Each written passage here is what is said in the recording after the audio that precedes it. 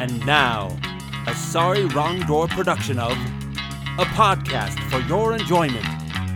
Strange, interesting, and slightly gamey. An absurd glimpse into the post-eclectic age.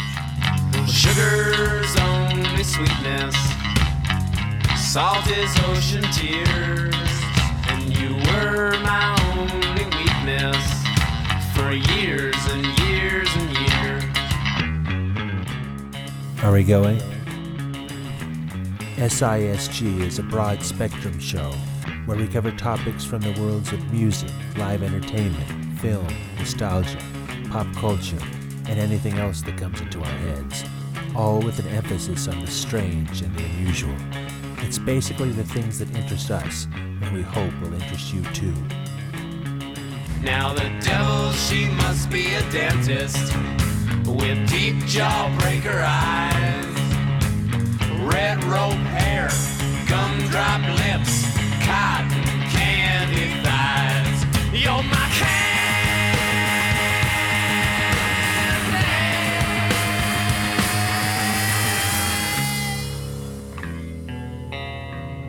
Hey boys and girls, welcome to podcast number, what is it again? It's 18. Oh wow. Podcast number 18. And I'm Greg, we're here with Uncle Frank? And Jimmy Sweets. What do we got, boys? First, UFOs are back.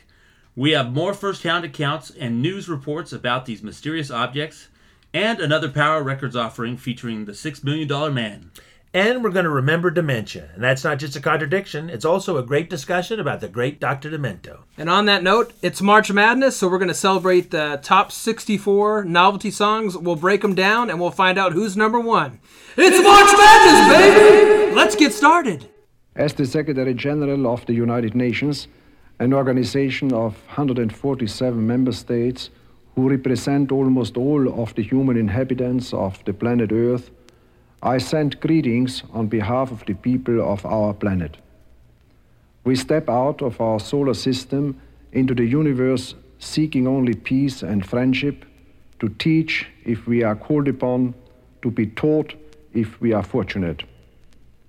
We know full well that our planet and all its inhabitants are but a small part of this immense universe that surrounds us, and it is with humility and hope that we take this step. Hi there, nice to be with you. Happy you could stick around. Like to introduce Legs Larry Smith, drums.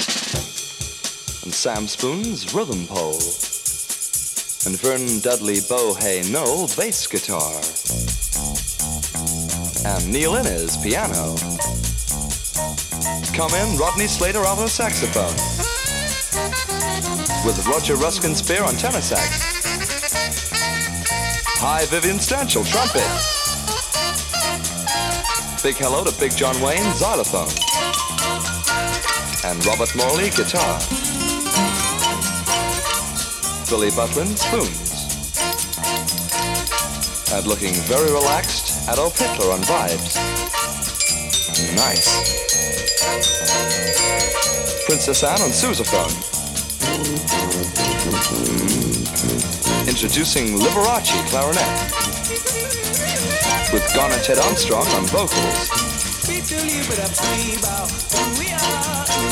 Lord Snooty and his pals tap dancing. In the groove with Harold Wilson violin.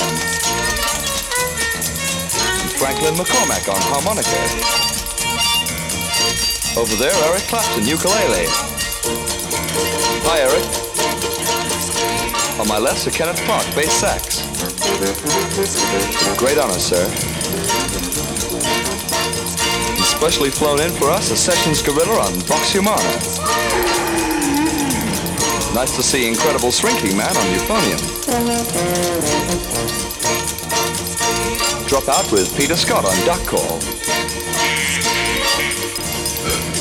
Hearing from you later, Casanova on horn. Yeah, digging General de Gaulle on accordion. Really wild, General. Thank you, sir. Roy Rogers on trigger. Tune in Wild Man of Borneo on bongos. Count Basie Orchestra on triangle. Thank you. Great to hear the Rawlinsons on trombone. back from his recent operation, Dan Drupp, harp. And representing the flower people, Quasimodo on bells. Wonderful to hear Brainiac on banjo.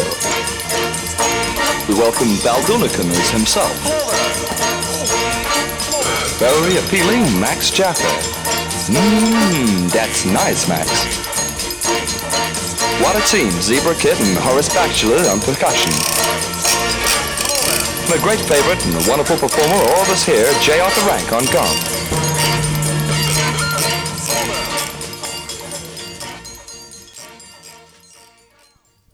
We have another mashup tonight of both documentaries and news reports. Just a few more stories of visitors from the night sky. An incident which is perhaps one of the most widely publicized and well-known close encounter cases involved Betty Hill and her late husband Barney. The Hill case has become a classic example of alleged extraterrestrial contact with human beings because it contains elements which are still the subject of heated debate among UFO investigators all over the world. On the 19th of September, 1961, as Betty and Barney Hill were driving in the White Mountains of New Hampshire, they saw a distant point of light which seemed to move erratically. As it moved closer, the light became more intense, Betty Hill remembers. When we reached what is called the Indian Head area, this craft left the top of the mountain, came out of the highway, and stopped in midair.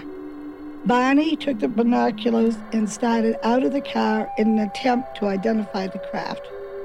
And as he did this, he saw a group of figures standing in the windows looking down at him. One was saying to him, "Don't be afraid. Keep looking, stay there. Don't be afraid. No harm's going to come to you, but stay there." And the craft started to descend. And Barney ran back to the car, saying we had to get out of there. They were going to capture us. And we took off speeding down the highway. There was a series of beeping sounds. That was all the Hills could remember about the incident when they finally arrived home, but they both had an uneasy feeling that there was something more. Months passed, but life was not the same for the Hills. Barney suffered recurring headaches. They were tense, upset, couldn't sleep. Finally, they took their troubles to a Boston psychiatrist, Benjamin Simon, who used hypnotic regression to discover the root cause of their distress. We relived where the ones on the craft were now on the ground, blocking so we couldn't drive. Barney put on the brakes, the car motor died. They separated, came up on each side, took us out, took us in a path through the woods, took us on board, gave us physical examinations. We were being kidnapped. Betty Hill remembers being able to offer a detailed description of her alien abductors. They were all shot. The leader, I would say, was my height or just a little taller than I am, and I'm 5 foot. They all had dark uniforms. I shouldn't say uniform. All had a one-piece dark clothing on. And some were wearing jackets, and some were wearing caps, others were not. They were bald, no hair, no eyebrows, no eyelashes, and no earlobes, no ear, we could say. Very large eyes, very small flat nose, thin slit for a mouth. Dr. Simon was astounded by Betty's hypnotic recall of the alleged abduction, mainly because Barney told him essentially the same incredible story in a separate hypnotic interview. Simon felt the possibility of a hoax was remote. The Hills had obviously undergone a traumatic experience, but was it real or an illusion? Betty Hill describes her experience aboard the craft. I was shown a star map. When he showed me the map, he said, "Do you know where you are on the map?" And I said, "No, I don't." So I assumed he meant our sun and planets. He also said the heavy lines on the map were places they went all the time. The lighter lines were places they went occasionally or frequently. The broken lines were expeditions. And of course, our own sun system was a place where they go frequently or occasionally. Through a post-hypnotic suggestion, Betty reproduced the star map. Years later, an Ohio schoolteacher, Marjorie Fish, saw the map and began a tedious attempt to verify its accuracy. Since the map was apparently drawn from the vantage point of the UFOnauts and not from Earth, it had to be checked out by way of a model rather than using just our sky maps. And so I started to get information on how to build and started building models of the nearby star systems. I built about 22 models in all. When Betty claims to have seen the map, it was 1961. When she drew the map, it was 1964. The original data I worked with were catalogs from 1963 and 1964, and I was not able to find the whole pattern. I did get a large part of the pattern, but I couldn't fit in the last 3 that had lines to or any of the background stars. And when the 1969 Gliese catalog came out, then the last 3 stars fell into place, plus the background stars. And Betty could not possibly have drawn that map from anything that she had seen or could have used at the time that she drew the map as a hoax. Also, she doesn't have the astronomy knowledge to do so. And again, it could not have been a hoax by anyone else on Earth at that time. Betty Hill's star map is probably the most convincing evidence of alien visitors to Earth thus far. Dr. Hynek summarizes the Hill case. Now, what many commentators seem to have missed in this star map situation, and which makes the case truly unique, is that the lines connecting certain stars that were drawn by Betty Hill, who by her own admission knew little of astronomy, just happened to connect only those stars that, like the Sun, are capable of supporting life on a nearby planet. The odds against this happening purely by chance are staggering, especially when one considers that of the 1,000 stars in the solar neighborhood, only 48 fall into this category. Finally, the Air Force has confirmed that a UFO was tracked on radar in the vicinity of New Hampshire's White Mountains on the night of the Hill's abduction. Ohio Governor John Gilligan says that on Monday night, when he and his wife were driving near Ann Arbor, Michigan, they saw what might have been an unidentified flying object. Gilligan described it as vertical-shaped and amber-colored. For weeks now, there have been reports of UFO sightings in many parts of the country, but especially the Gulf Coast. Jed Duval reports. Some motel operators have extended their greetings in this resort area, and it's in every conversation. One newspaper put a sketch of a supposed extraterrestrial visitor on the front page. Gulfport police have received so many calls that they've posted a nighttime watch, which officials say accounts for most sightings as ordinary earthly airplanes, like this one. But while on traffic duty, Patrolman David Tomaszowski saw something large and round moving low and without noise right over the city. I don't know what it was. I know it wasn't a plane or a helicopter. You know it wasn't a plane or a helicopter? Oh, most definitely. It's distinctively different. It's when you first, even the lights were even different. There was no flashing lights. It was just a constant white glow. Those who are skeptical must also challenge Sergeant David Waller, who saw it too and corroborates. Have extraterrestrials visited us here on Earth? Well, 14 men from 7 different countries participated in a panel discussion to describe why they believe UFOs have visited Earth. And these aren't guys they just picked up off the street. The panel includes former governor of Arizona, Fife Symington, who is one of many Arizonans who said they saw UFOs back in 1997 during an episode that is popularly referred to as the Phoenix Lights. Major sighting here. We want the United States government to stop perpetuating the myth that all UFOs can be explained away in down-to-earth and conventional terms. Instead, our country needs to reopen its official investigation that it shut down in 1969. Also participating was a retired Air Force captain who says he and his passengers saw a huge flying disc. Also a retired Peruvian Air Force pilot who says he came within 300 feet of a circular UFO flying at 63,000 feet. And then there was a retired U.S. Air Force security officer who, while stationed in England, was summoned to a downed aircraft in a forest. When we came up on the triangular-shaped craft, there were blue and yellow lights swirling around the exterior as though they were part of the surface. The air around us was electrically charged, and we could feel it on our clothes, our skin, and our hair. Down in Dice Air Force Base in Texas, we were testing what turned out to be the F-94s. They reported on the scope that they had an unidentified flying object flying at a high speed going to intercept our course. It became visible to us, and we watched it, and we wanted to take after it, but the headquarters wouldn't let us go after it, and it played around a little bit, and we got to watching how it made 90-degree turns at this high speed and everything. We knew it wasn't a missile of any type. Willingham's sighting occurred late in 1948, but he remained silent about the experience for nearly 30 years, deciding only recently to forsake an oath of secrecy in the public interest for this investigation. When the incident took place, the UFO was originally tracked by a chain of radar stations along the Arctic Circle called the DEW Line, part of North America's air defense system. So then we conferred it with the radar control station on the DEW Line, and they kept following it, and they claimed that it crashed somewhere down off in the, between Texas and Old Mexico border. And we got a light aircraft, me and my co-pilot, and we went down to the site, and we landed out in the pasture right across from where it hit at. So we got over there, they told us to leave and everything else, and then the armed guards come out, and they started forming a line around the area. So on the way back, I seen a little piece of metal, so I picked it up and brought it back with me. There were two sand mounds that came down, and it looked to me like this thing crashed right in between them.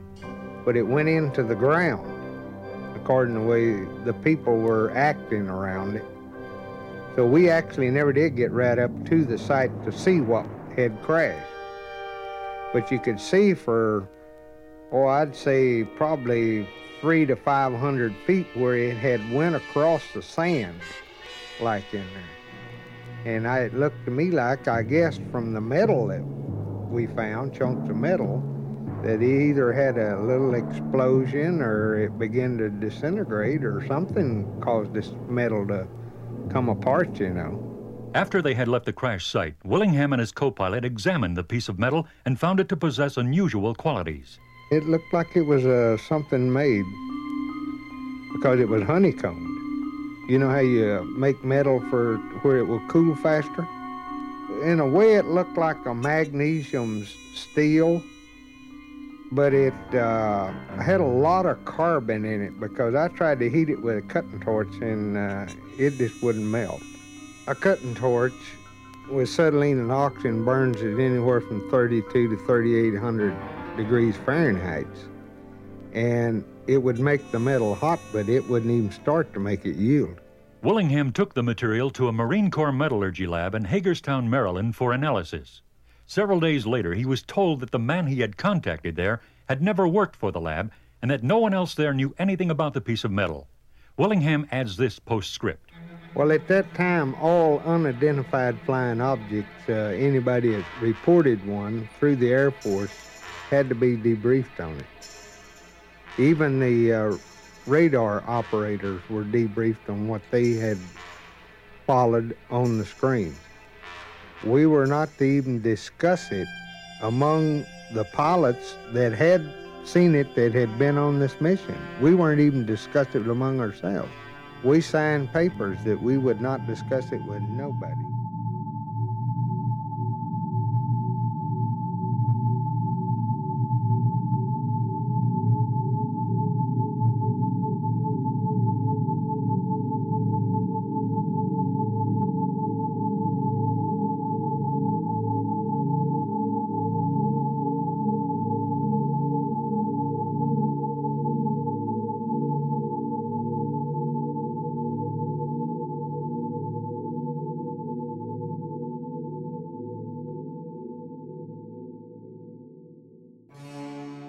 And now, pretentious readings from Scholastic Books.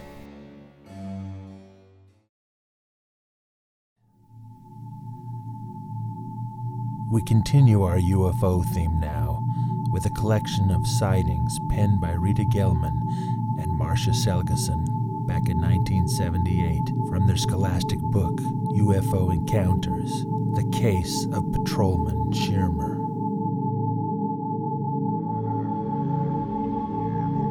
The dogs in Ashland, Nebraska were howling more than usual on that night of December 3rd, 1967. A bull at the edge of town was crashing at its gate. As Patrolman Herbert Schirmer cruised along Highway 63, he wondered about the noise. It was usually quiet in Ashland at 2:30 a.m. Just before he reached Highway 6, Schirmer noticed what he thought was a truck flashing its red lights. Schirmer turned on his high beams so that he could see more clearly. The flashing red lights disappeared into the sky. At 3 a.m., Schirmer arrived at the police station. He wrote in his record book, "Saw a flying saucer at the junction of Highway 6 and 63. Believe it or not." That night, Schirmer couldn't sleep. He had a buzzing in his head and a fierce headache. Then he noticed a red sore below his left ear. He had no memory of having hurt himself. Schirmer's flying saucer was reported to a UFO investigating committee. Schirmer was hypnotized to determine if he was telling the truth. Under hypnosis, Schirmer realized that he had no memory at all of the minutes that followed his sighting of the truck. He could not recall anything that had happened between 2:30 and 2:50. For months after he made his missing time discovery, Schirmer was bothered. What had happened in those 20 minutes? Why couldn't he remember? Schirmer was getting headaches all the time now. He couldn't concentrate on his job. "You can't be a good policeman if you have personal problems," he said, and he quit. Schirmer wanted to try hypnosis again, to get at whatever was hidden deep in his mind. He was sure that something had happened during those 20 lost minutes, and he wanted to know what it was. So Schirmer was hypnotized again. The hypnotist told him, "You are back at Route 63. It is 2:30 in the morning on December 3rd, 1967. And then Schirmer remembered. The truck had not disappeared. Schirmer had been able to follow it into the field. When he got close, he saw that it looked like a huge, silvery, glowing football. Schirmer watched as the craft set down 3 legs and landed on the ground. The craft was making a whooshing sound and flashing its lights. Schirmer had tried to call the station, but his radio was dead. So were his lights and his engine. He looked out the window of his patrol car and saw strange-looking creatures coming toward him. They were small and wore silver uniforms, with a picture of a winged serpent on the left front side. They wore boots and gloves and helmets, close-fitting and the same as the silvery substance as the uniforms. Each being wore a round walkie-talkie contraption. The little machine was attached where we have our left ear. Schirmer was terrified. He tried to draw his gun. He couldn't do it. He wanted to leave, but he couldn't do that either. Something was making him stay, but he wasn't able to explain what that something was. When the beings were next to the car, Schirmer noticed a puff of greenish gas. He felt something pressing against his neck, just below his left ear, and he saw a bright flash of light. Then he was entering the craft. It was cold and filled with computer-like machines. The beings talked to him through their ear machines. He could hear their voices, but they never moved their mouths. They told him they were from a nearby galaxy. They told him they were a small ship, and they showed him on a big screen a view of their mothership out in space.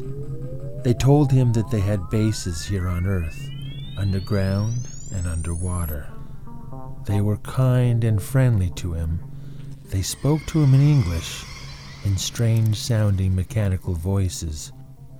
Schirmer thought perhaps they were connected to computers that could speak his language.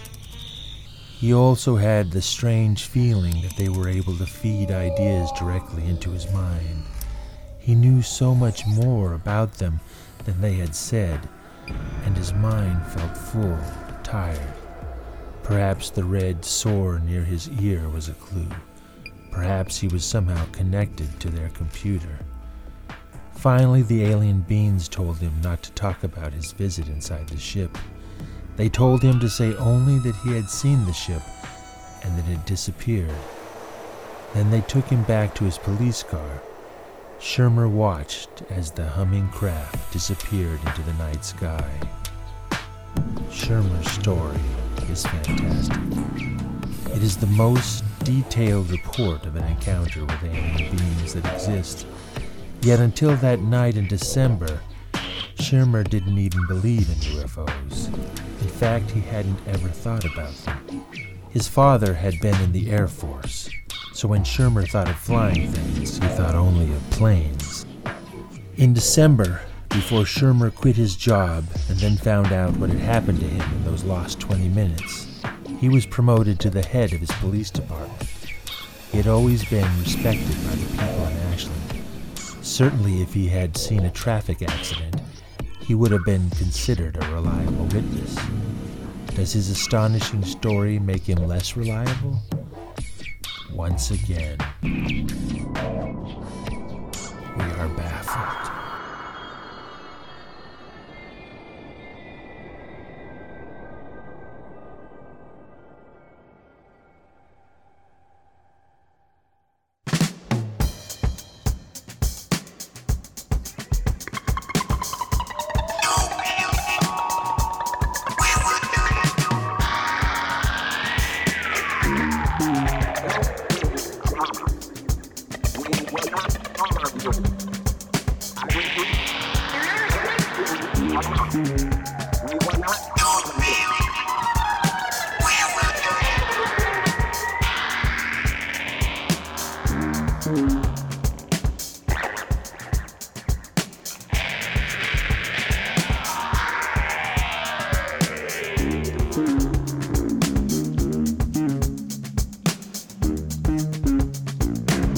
Unidentified objects in the sky. Say what? Everybody's asking what? Where and why? Did I hear you right? Unidentified objects in the sky. Watch your mouth. The question is, on other planets, is there life? Is it fiction? Or is it fact? Where did they come from? And will they be coming back? Scientists say, we have no fear. We just want to know what they're doing here. I'm talking about unidentified objects in the sky. Where? Everybody's asking where. Where and what? That's a hush-hush subject. Unidentified objects in the sky. The question is, on other planets, is there life? For years, you and I have been staring into space, wondering what's up there, and is there another human race? Every day, you report strange flying objects with bright shining lights. They ain't done a thing to us, so why we get uptight? Unidentified objects in the sky. That's what I'm talking about. Everybody's asking what? Why and why? You better be cool. Unidentified objects in the sky. I'm warning you. The question is, on other planets, is there life? We keep on sending rockets to the moon. I'm getting kind of nervous, cause there might be an invasion soon. I guess it's time that we all face the fact. If they're coming, ain't no turning them back. I'm talking about unidentified objects in the sky. That's right. Everybody's asking what? Where and what? Tell them one more time. As the executor of Mr. Muldoon's estate, I have been empowered to read Mr. Muldoon's last will and testament. Well, get on with it. The bar's open soon. Oh, poor dear Arthur. Oh, there, Jenny. God, how predictably boring. I never worked for a kinder man. If we are all seated, I shall proceed with the reading. I knew it. I, Arthur Durham Muldoon, being of sound mind and body, That's a laugh. do hereby divide up my considerable estate as follows. To my overly emotional sister, Jenny, Jenny, darling, he's talking about us. who grubbed with her husband, Hank, grubbed for everything they could get from me, and then cried crocodile tears when I needed sympathy. What? To Jenny, I leave a boot to the head. A what? Jenny, are you okay? And another boot to her wimpy husband, Hank. Ow! This is an outrage. But still, you are my sister. You have both admired my Rolls Royce, and since I no longer need it, Oh, dear Arthur, he's too kind. I bequeath another boot to the head. What? Ow! And one more for the wimp. Next to my alcoholic brother. Hey, I don't want no boot to the head. To dear Hedge, who has never worked a day in his drunken life. I'm covering up my head. I leave my wine cellar and 3 crates of my finest whiskey. Really? And a boot to the head. Oh! And another for Jenny and the wimp. Next, to my know-it-all nephew, Ralston. This is so predictable. I leave a boot to the head. Ugh, I knew it. And one for Jenny and the wimp. Oh! This takes care of family obligations. And now to Mrs. Mulroy, Oh, I don't want nothing. who took care of me faithfully these many, many years, who cared, made me laugh, brought me tea. Oh, I didn't mind. To Mrs. Mulroy, I bequeath a boot to the head. And one for Jenny and the wimp. Oh! And so to my cat Mittens, I leave my entire vast boot to the head.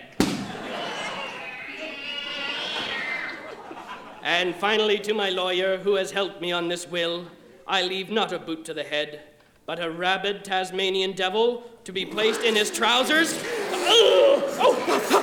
And I leave my entire estate of $10 million to the people of Calgary so they can afford to move somewhere decent. Is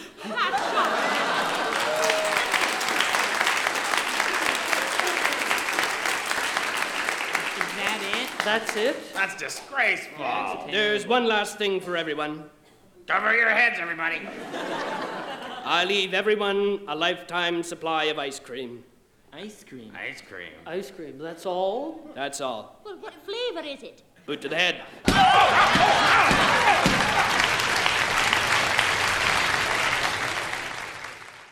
Ladies and gentlemen, let's get ready to rumble!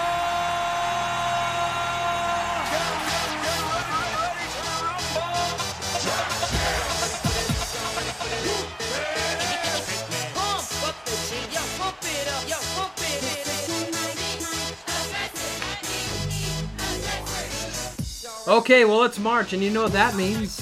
Lots of drinking with Irish people, yes, but it's also time for March Madness. And at SISG, we don't do basketball. We do, this year, novelty songs. Yeah, baby. So we've got the top 64 novelty songs. We're going to break them down, and we're going to go round by round. And we have our panel here, our other announcers. This is Uncle Frank.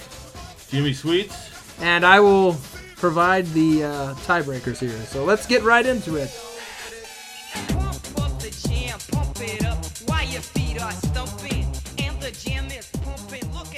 All right, sports fans, buckle up. We got 4 brackets here. We got the Mr. Natural bracket. And out in the west, we got Nudity on the Run brackets. And then coming down in the southeast, we got the Weird Al bracket. And finally, our 4th bracket. This is your grandmother's bracket. So, boys, let's start in the Mr. Natural bracket. We got the number 1 seed Junk Food Junkies facing off the number 16 seed Pencil Neck Geeks. What do you got? Well, Junk Food Junkie is pretty much my lifestyle, and Pencil Neck Geek thing, that's just a mean wrestler kind of spouting off. So I got to go Junk Food Junkie. It's not even a close second. Junk Food Junkie for me. Junk Food Junkies moves on. Pencil Neck Geeks out. The number 8 seed Beer Gut Song facing number 9 seed Rappin' Rodney. What do you got? Well, there again, that's my lifestyle with the Beer Gut Song, so I'm going to stick with that one. You know what? I enjoy a rap every once in a while, so I'm going to go with Rappin' Rodney. And the shot's up in the air at the buzzer, and Rappin' Rodney moves on. Hopefully we won't hurt too many feelings. Coming up next, we have the number 4 seed, the Homecoming Queens Got a Gun. Look out! Facing off the number 13 seed, Kooky Kooky. What have you got? Oh, that's kind of tough. That Kooky Kooky is a good old one, but I'll go with the random shooter. Again, this is going to be an upset, I believe, because Kooky Kooky has the greatest instrumental backing track of all time, as far as I'm concerned. It's a novelty song, so Kooky Kooky is for me. And Kooky Kooky is a great song, but it's out. Homecoming Queen got the gun, moves on. We're going with violence. That's right. And facing off, we have the number 5 seed. Does your chewing gum lose its flavor? Facing off against the 12 seed, The Humans Are Dead. Oh, wow. It's a tough one. It's very tough because I love them both, but I'm going to go with The Humans Are Dead myself.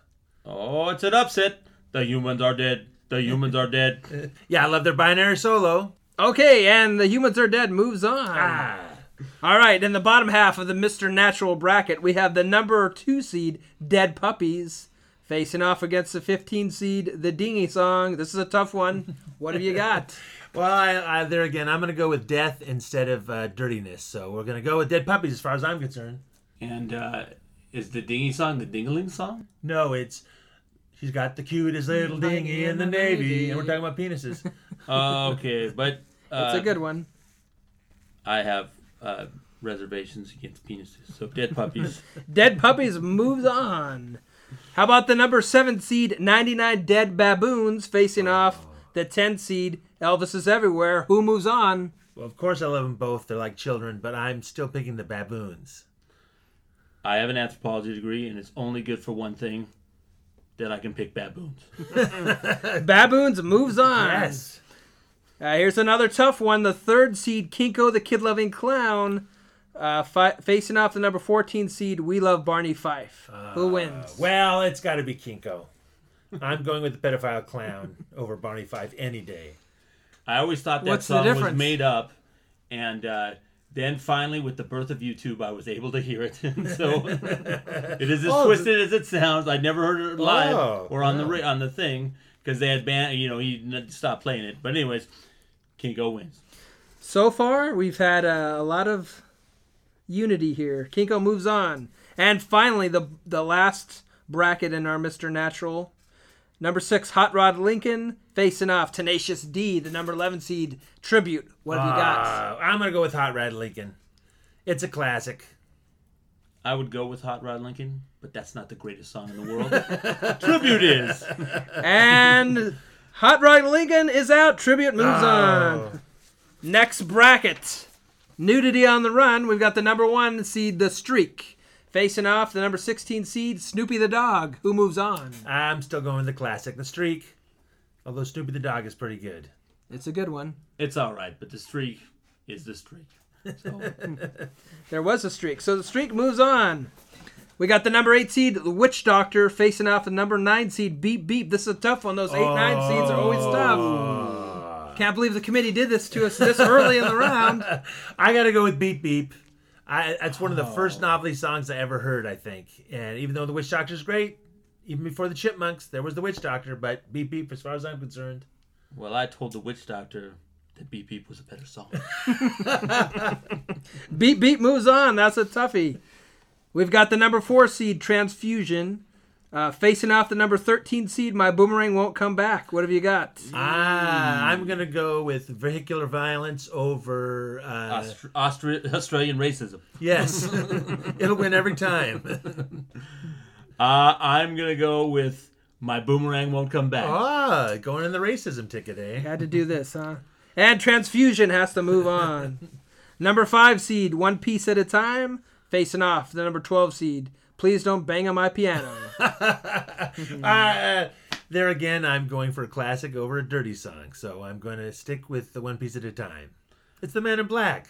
Yeah, I don't think there's any reservations with me going with One Piece at a Time as well. One Piece at a Time moves on. Number 7 seed, They're Coming to Take Me Away. Sorry, that's you can the number. Stop right there. That's the number 2 seed. But wait, the number 15 seed. Seed a little low, I think. Tennessee Birdwalk. It's coming to take me away. Although the Birdwalk's great. Birdwalk is great, but yeah, there's little discussion. Number 2. No doubt on that one. Insanity over birds anytime. Yes. We got the number 7 seed, My Dingaling, facing off the number 10 seed, I'm Fat. There again, my laugh style. I'm going with My Fat. I'm fat. Oh, it's my lifestyle, so I'm going with my Dingling. Fat Dingling. We're gonna go with I'm Fat is moving on. Yes. Oh. Number 3, Smells Nobody Like likes my Nirvana. Number 3, Smells Like Nirvana, facing off against the number 14 seed, I Love Rocky Road. Oh, it's an all Weird Al Yes. He's fighting against himself again, but I'm going to go with I Love Rocky Road, because I do. And who could forget the 90s? So I'm going with Smells Like Nirvana. And Smells Like Nirvana takes the win. And number 6 seed, Fishhead, facing off 11 seed, Guitar Zan. Oh, look, 2 classics. But I'll take the crazy, distorted one, Guitar Zan. Oh, man, it's a good one. Yes, and they always have Fishhead as number 1 or 2 on his damn list, and I hate it. So I'm going with Guitar Zan. Guitar Zan moves We're on. bumping it right out of our list. A lot of people lost some money on that Fishhead one, I'll tell you that. Next up, we're in the Weird Al brackets. The number 1 seed, Eat It, facing off against the number 16 seed, Vanna Pick Me a Letter. Oh, I'm going to go with Vanna Pick Me a Letter. Wow, that would be the greatest upset of all time. 16 has never beat a 1. Never. I have to go with Eat It. And unfortunately, James, Eat It moves on, so we have to go with Eat It. Psyched you out there. Number 1 never beats 16, Frank, you should know that by now. We got the 8 seed Freckle Song facing off on the number 9 seed, the Cockroach That Ate Cincinnati. Ooh, that's another 8-9. I'm going with She's Got Freckles on Her Butt, But I Like Her. And the cockroach can deal with his own kind. Oh, the Freckle Song. I'm going to go with that too. I don't care for Cincinnati, so when anybody talks about eating it, I'm fine with it. And unfortunately, I'm going with the song that's been burnt in my head all week, The Cockroach That Ate Cincinnati. My coworkers are getting a little tired of it, but the number 4 seed, another one, Rides the Bus, facing off on the number 13 seed, Little Red Riding Hood. Who do you got? Oh, another one, Rides the Bus. Yes. Yep. Oh, man. I think it was Weird Al's first one, and he did it live on the Dr. Demento show. Yep. I thought it was put him My Bologna. No, it's another one, Rides the Bus. Oh, it might be My Bologna. There goes my... Don't listen to Frank Frank's ever again. drinking again. I'm going to go with Little Red Riding Hood. And Little Red Riding Hood shoots up a half-court shot, 3-pointer, sinks it, but they're still down by 10, so another one rides the bus, moves on. Yes. And the number 5 seed, Dead Skunks, facing off on the number 12 seed, Rover. Who do you got? Oh, we got 2 dead animals. I don't know which one to pick. I'm going to go with my dead dog, Rover. I'm going to have to go with Rover as well, because I actually saw a dead skunk right by our work, and it smelled like skunk in my office all day. So now you had enough of skunk. Rover moves on. Sounds like a great dinner, though.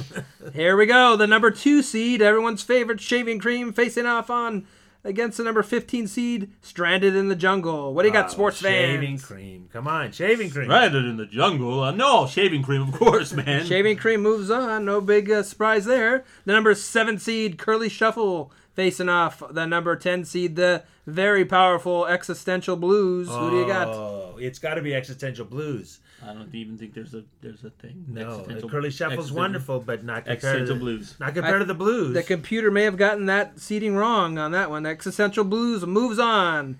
And we are reminding you in the Weird Al bracket, number 3 seed, White and Nerdy, facing off 14 seed, Oi, It's Humid. White and Nerdy. That's one of the greatest songs I think Weird Al did. Underappreciated as far as I'm concerned. Just because he references the Christmas special, right? Yes, in the video anyway, yes. So I'm gonna go with White and Nerdy. White and Nerdy is a good one, and it moves on. And finally, to end up the Weird Al bracket, we have number 6 seed, Snoopy versus the Red Baron. Snoopy versus the Red Baron versus the number 11 seed, Haunted House. Who do you got? Oh, Snoopy versus the Red Baron. It's a good one. I believe Snoopy versus the Red Baron will take the day. Snoopy moves on in one way or another. Finally, we are in This Is Your Grandmother's brackets. We got the number 1 seed, Camp Granada, facing off the number 16 seed, Babysitting Boogie. Who moves on? Well, Camp Granada. Camp Granada. Camp Granada moves on. No big mystery there. We got the number 8 seed Lumberjack Song, facing off number 9, the deadly Masochism Tango. The number 9 seed, Masochism Tango. Yeah, I'm going with the great American tough. mathematician with the Masochism Tango. I have to go with it. Well, and it's a crazy lumberjack song, so good. But Masochism Tango. Masochism over Tom the Lear Canadians. moves on. Masochism Tango. Number 4, My Bologna. Facing off the number 13 seed, Monster Holiday. Oh, I'm going to go with Monster Holiday. That's a favorite country music song of mine from way back. Good old, I think. Buck Owens, right? Yes. You know, it is a tough call. 4 versus 13. But I'm going to go with Monster Holiday. Buck Owens moves on. Number 5, Cocktails for Two, facing off the number 12 seed, Leader of the Laundromat. Oh, another tough one, but I'm going to go with the good older one, and that's Cocktails for Two. I like the Leader of the Laundromat. And since we were sitting right outside James' wash machine, we're going to go with Leader of the Laundromat moves on. Spike Jones is thrown in the trash. And the bottom half of the This Is Your Grandmother's Bracket, we've got another Tom Lear, number 2, Vatican Rag, facing off the 15 seed, 88 lines, about 44 Simpsons. Very good, but I'm taking Tom Lear again. There's the Vatican Rag. There's no contest here. Vatican Rag. Genuflect. Well, we make fun of the Simpsons or the Catholic Church? We do. I pick the Catholic Church. We do have to play the games, but that wasn't much of a matchup. And sports fans, we got the number 7 seed, Shut Up Your Face, facing off the number 10 seed, Eleanor Rigsby. Oh, Doodles Weaver. Oh, shoot. That's a tough one. 2 people with making fun of somebody's speech. Nobody said this would be easy, Frank. I'm going to go with Doodles Weaver and his stutteringness. I just like his name, so I'm going with that too. All right. Spike Jones sneaks in, even if it's just one of his band members. Very good. Okay, so the number 3 seed, Poisoning Pigeons in the Park, another Tom Lear, versus the 14th seed. This is a toughie. Party in the CIA. Weird Al, who do you got? You know, I should be doing the Poisoning the Pigeons in the Park, but Party in the CIA is such a nice song. I'm picking it. No way. Poisoning Pigeons in the Park, by far better. And I'm going to have to go with Poisoning Pigeons in the Park. Tom Lear moves on. It was not an easy choice, though. You saved me from myself. Number 6, Convoy versus the 11th seed, Rock Me, Jerry Lewis. Both great ones, but I'm going with Convoy. Oh, man. Rock Me, Jerry Lewis just sounds great.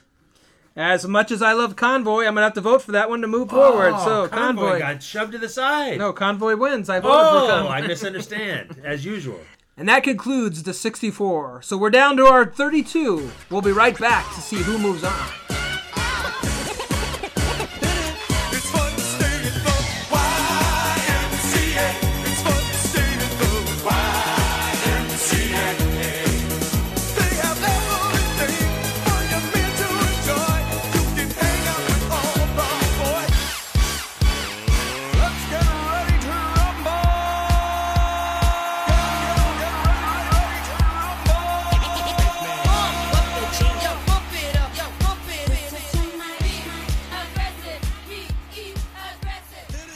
Of all the strange tales in the annals of the incredible, stories of curses are perhaps the most difficult to accept. Yet, there are on record many such accounts too well documented to ignore. Consider, for example, this eerie case of the skull of Bettiscombe. In the district of Dorsetshire stands an old home called Bettiscombe Manor. And there, you would find a box that contains the skull of a man. You would learn then that it has been more than 200 years since anyone has lifted the skull from its place in the metal box. It is the skull of Azariah Pinney's slave, and the slave's spirit is not at rest, nor will it ever be until his bones are returned to the land of his birth. Inquiring further, you would learn that Azariah Pinney joined in the Duke of Monmouth's rebellion in the year 1685. Azariah himself had been deported to the West Indies. When at last he returned to England, he brought with him the slave. But the damp air of the British Isles was not kind to the black man, and in time, he grew ill. I want to go back to my home, Master. It's too late for that, man. You're dying. But my spirit will not rest, Master. Not until I lie in my native earth. And so the slave died, and he was buried at Bettiscombe. Who it was who brought his skull back into the manor remains a mystery. But in time, it found its way into one of the downstairs rooms. Oh, how perfectly horrible. Whereupon, Azariah Penny's wife lifted the skull from its resting place and carried it toward the door. And then, throughout the whole house, from attic to cellar, a howling began. Loud and continuous and appalling. But Mistress Penny was a courageous woman, and she proceeded to remove the skull. That night, as Azariah Penny climbed the stairs toward his bedroom, a board gave way beneath his feet. Oh, confound it. I've broken my leg. And the next morning, as he lay helpless in his bed, his wife reported to him... Azariah, that bolt of lightning last night, it struck the barn. We've lost more than half our stock. And a few days later, his wife brought more sorrowful news. Oh, I don't ever think it's going to stop raining, Azariah. The crops are ruined. Wife, have that skull brought back into the house. We'll see if it stops raining then. And so the skull stood in Bettiscombe Manor once more. No further disorders were reported. It stood for 12 years. And then, once again, Mistress Penny decided to be rid of it. On the morning after the skull was taken out, Azariah Penny died. After that, it was brought in again and placed in this box. And there, doubtless, it will continue to remain. For who, however skeptical he may be, however certain that all this is mere legend and superstition, would dare to pick it up? The facts which support the legend have been carefully recorded, and there is little reason to doubt their accuracy. All of them indicate that the skull of the slave is possessed of a strange and supernormal power. A power incredible but true.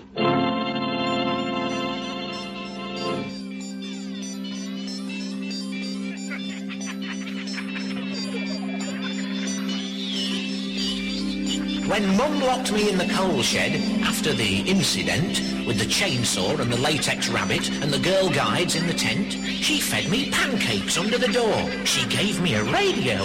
I drool and smile and swivel that dial to the Dr. Demento show. I've stayed tuned in for 20 years, but now it's plain as plain. Oh, come on, Mum, and let me out. Compared to him, I'm sane. Well, bless my little pointed head, I'm howling at the moon. I'm nutty as a fruitcake when the doctor plays my tune. Dimensions and dementites from St. Lou to Sacramento. Know the weirdo with the beardo that the kids all call Demento. Listen each week and you might just freak and your senses will grow dim. You'll hit that crackpot jackpot and end up just like him. Calling all the funny farms, it's crazy time again. Bring out the beer, the doctor's here to scramble up your brain. Oh, oh, oh, he's the guy, the reason why your funny bone was invented. If you're inclined to lose your mind, well, let's all get demented. D-E-M-E-N-T-O, Dr. Demento. He's the chap that Norman Bates would take home to his mum, with songs about dead puppies and fish heads. Crazy words and crazy tunes, Spike Jones and a little bit of punk there. He don't give a about middle of the road unless there's a dead skunk there. Flo and Eddie, Cheech and Chong, and discs that won't go platinum, sung by folks that they keep locked up so other folks can't get at them. Calling all the crazy houses, every padded cell. I've run amok, I'm Donald Duck. Napoleon as well. My radio brings me that show that keeps me so contented. I'm king of the Zulus, I've got a screw loose, let's all get demented. D-E-M-E-N-T-O, Dr.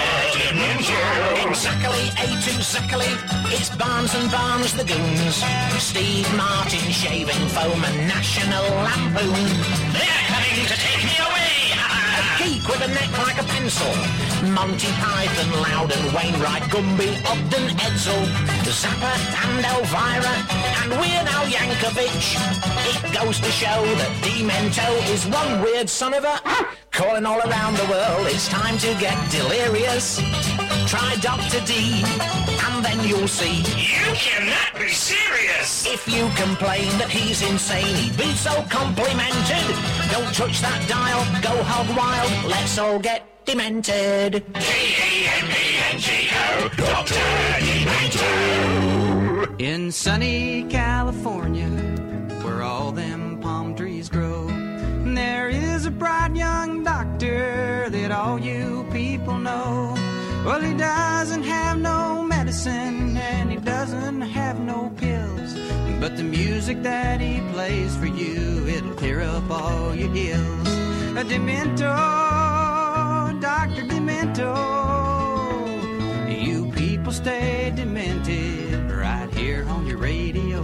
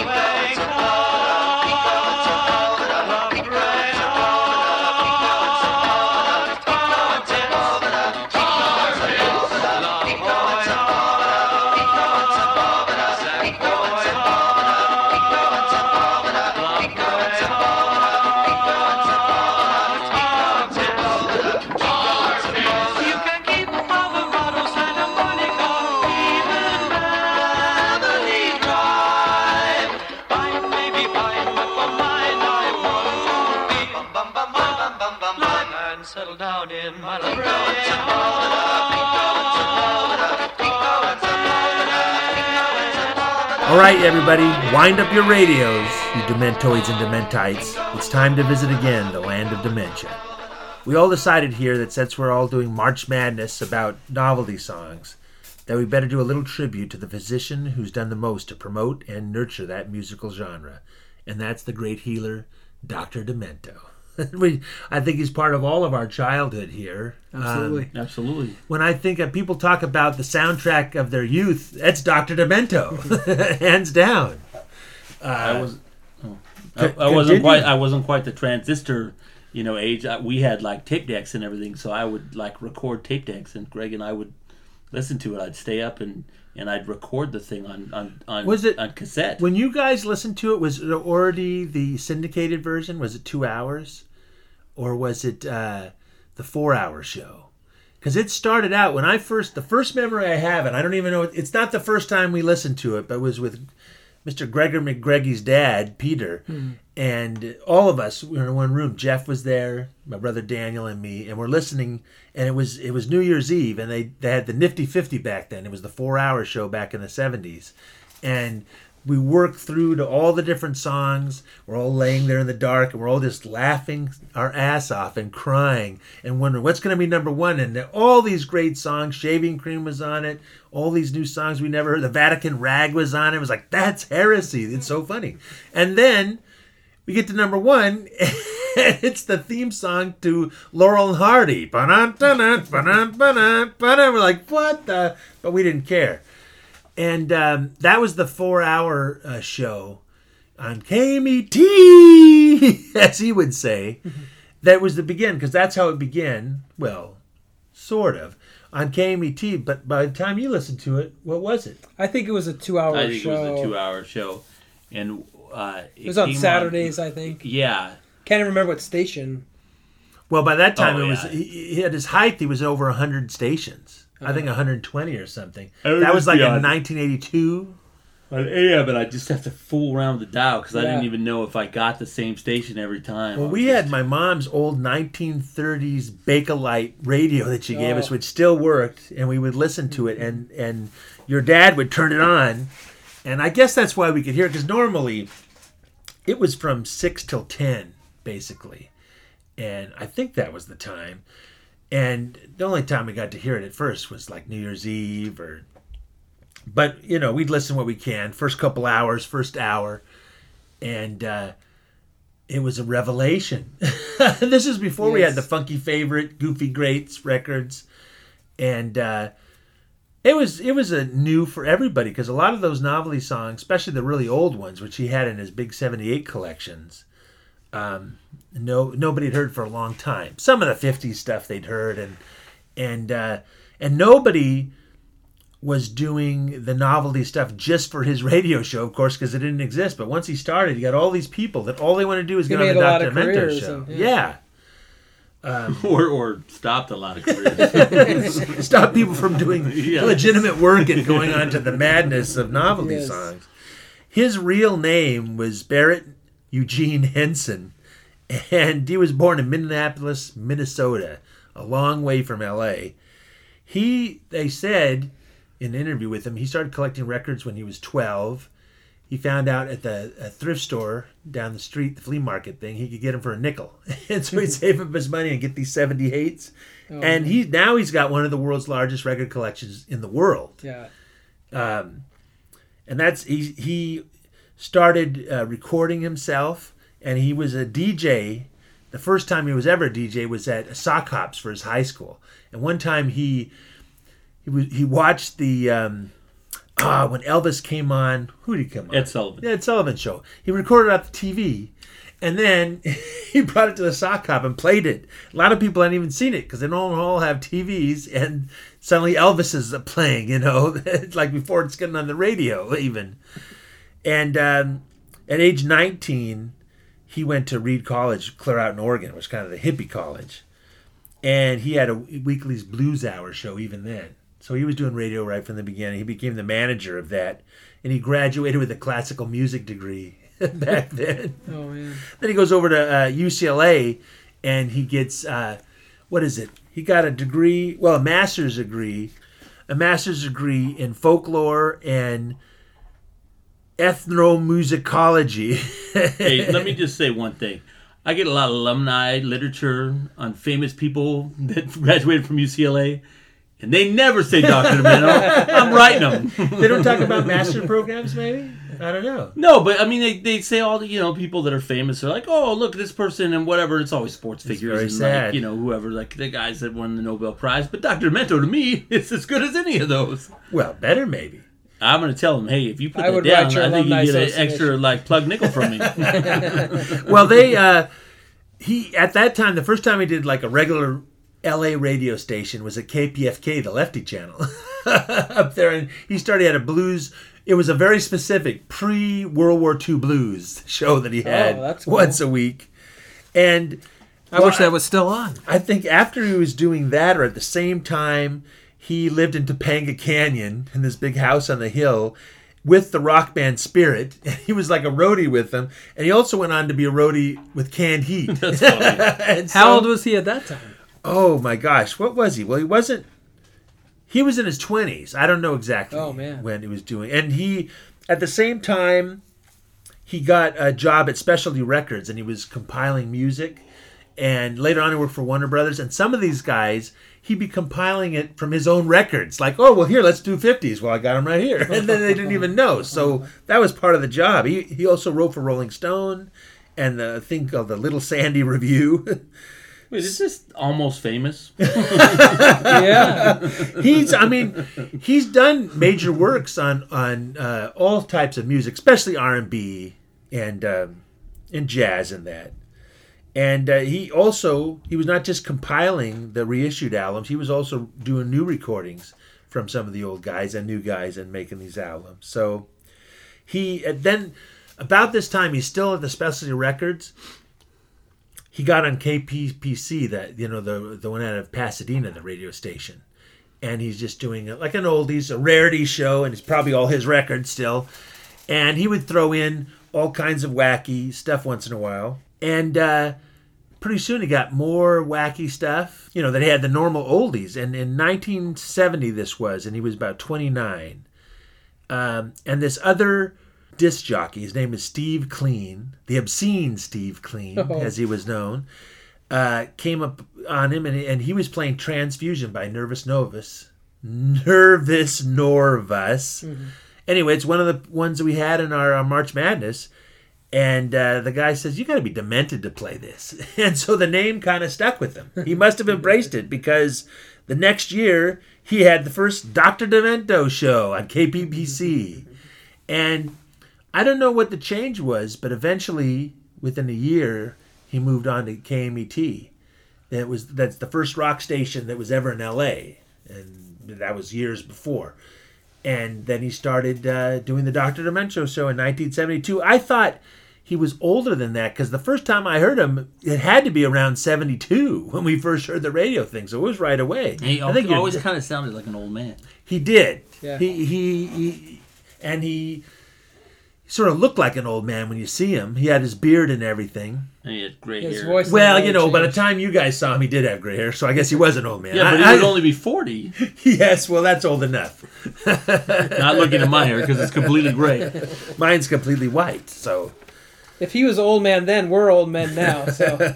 Yeah. He was a young buck. I'm not willing to admit that. That was the 4-hour format. That's when I got it.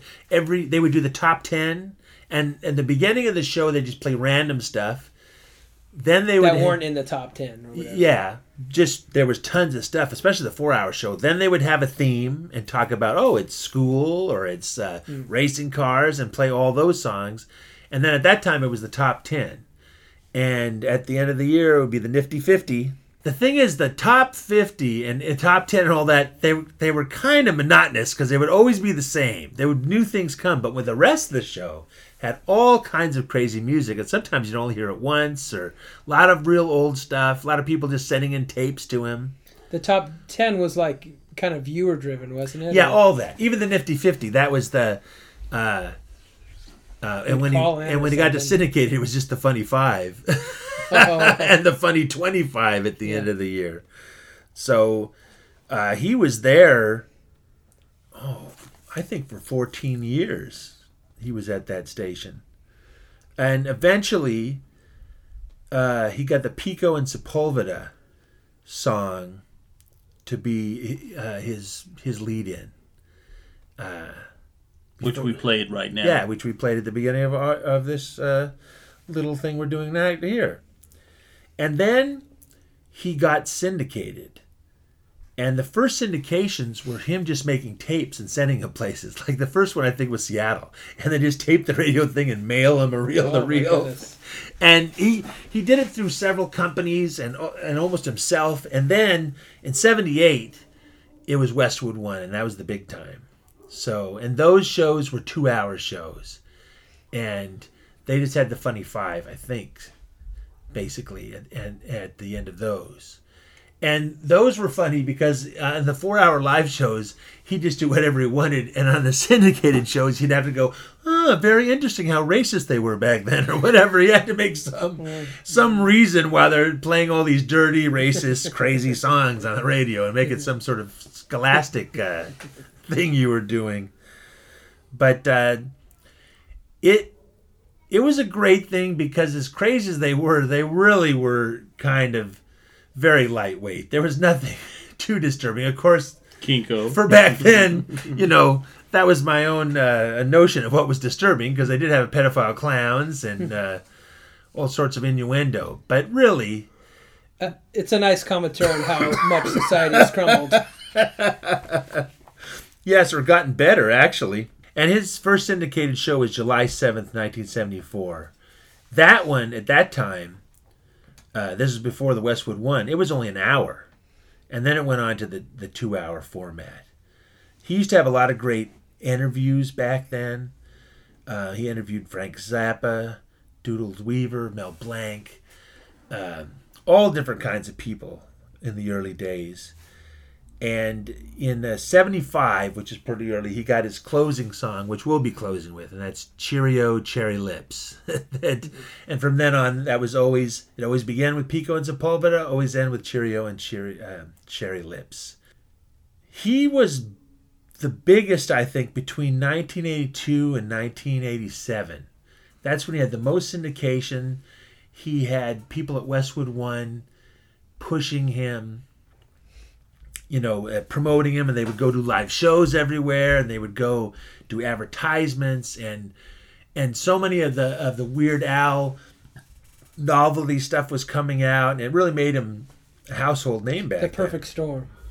Yeah, which he earlier and later, there's people that don't even know him. So, and do you guys remember his sidekicks, or did they have any sidekicks by the time you? I don't recall any. Yeah, you must have heard Whimsical Will, because he would do, and I'm not sure if they had it when you heard it either, because that might have been later. They had the Demento News, that would be part of the syndicated show. That sounds vaguely familiar. Yeah. His first one, and I never heard him, it was called Captain Heavy. And he was a guy that was just on KPPC.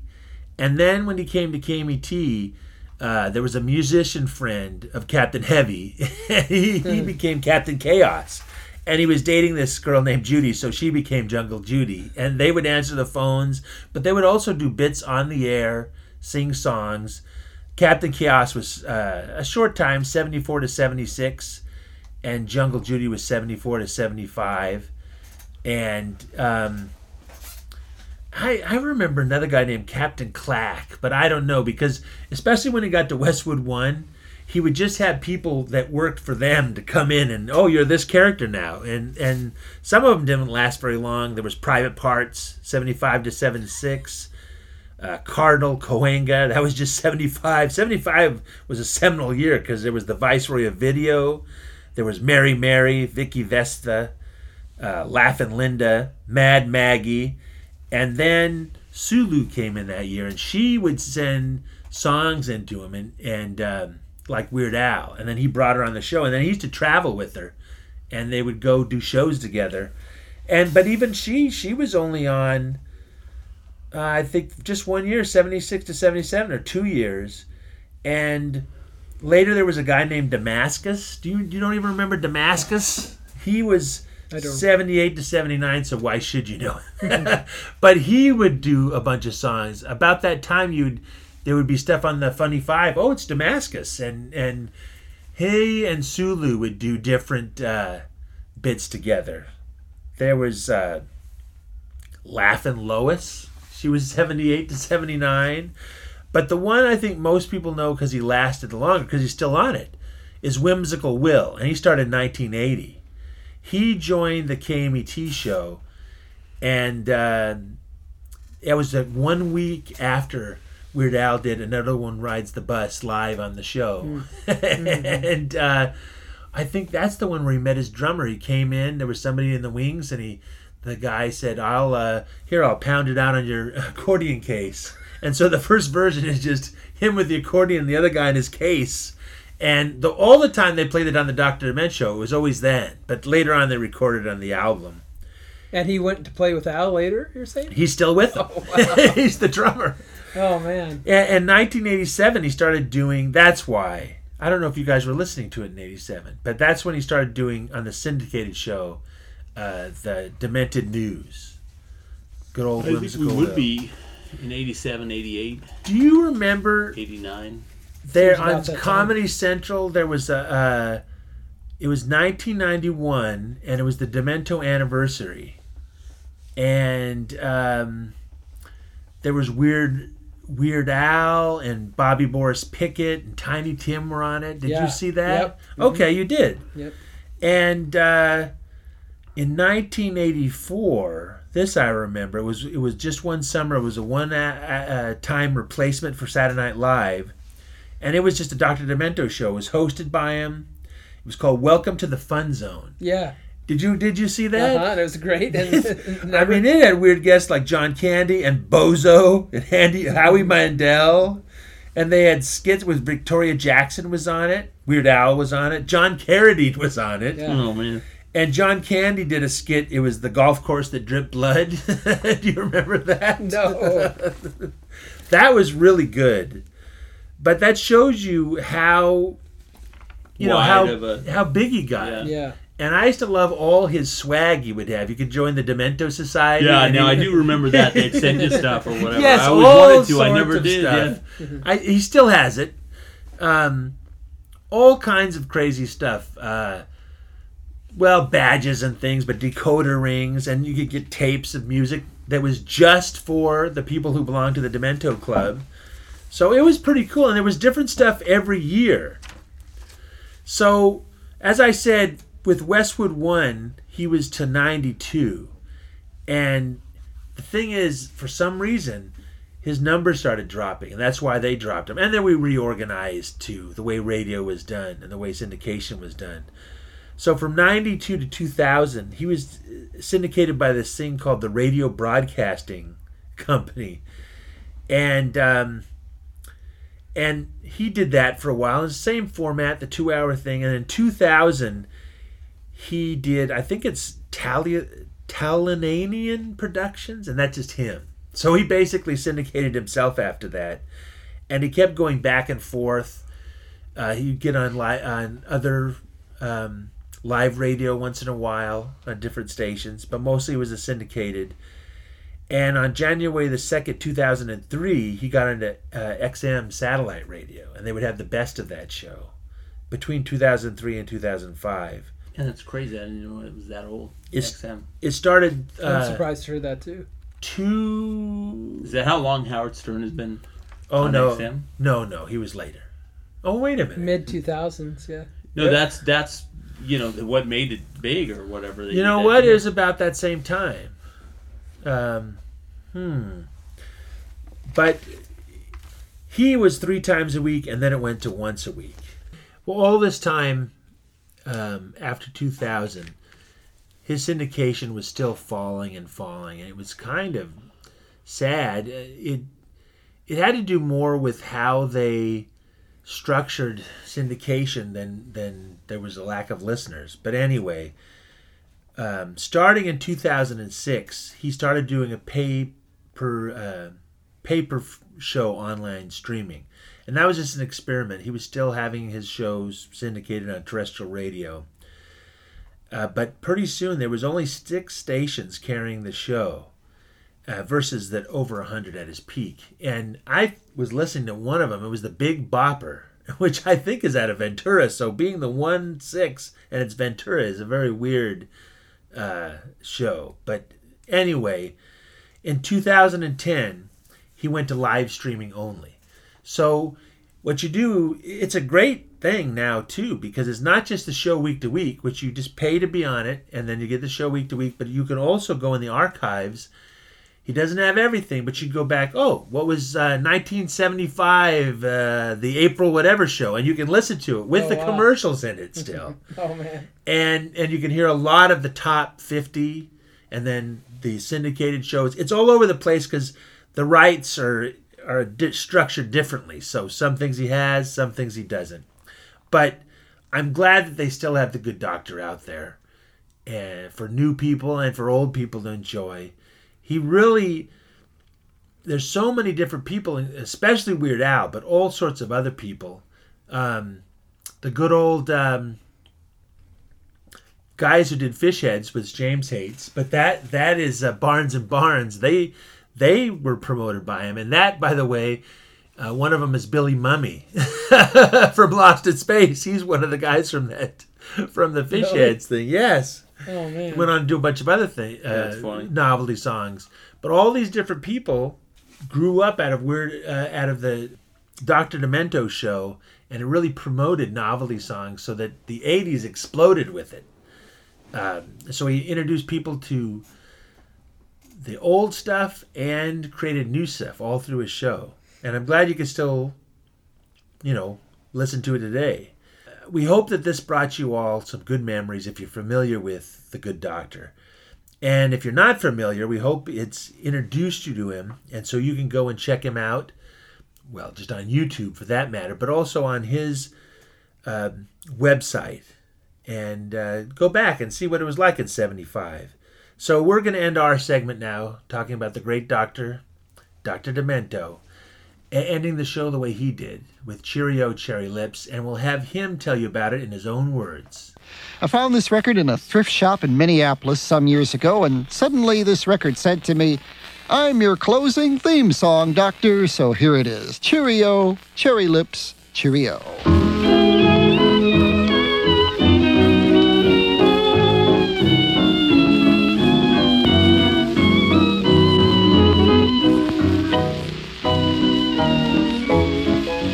Lips on smiling, lips of rosy hue I must leave, and your blue lips beguiling just forget to sigh. So long is not goodbye. Cheerio, cherry lips, cheerio. Won't you give me a smile when I go? You shouldn't look so blue, because everyone loves that smile of yours.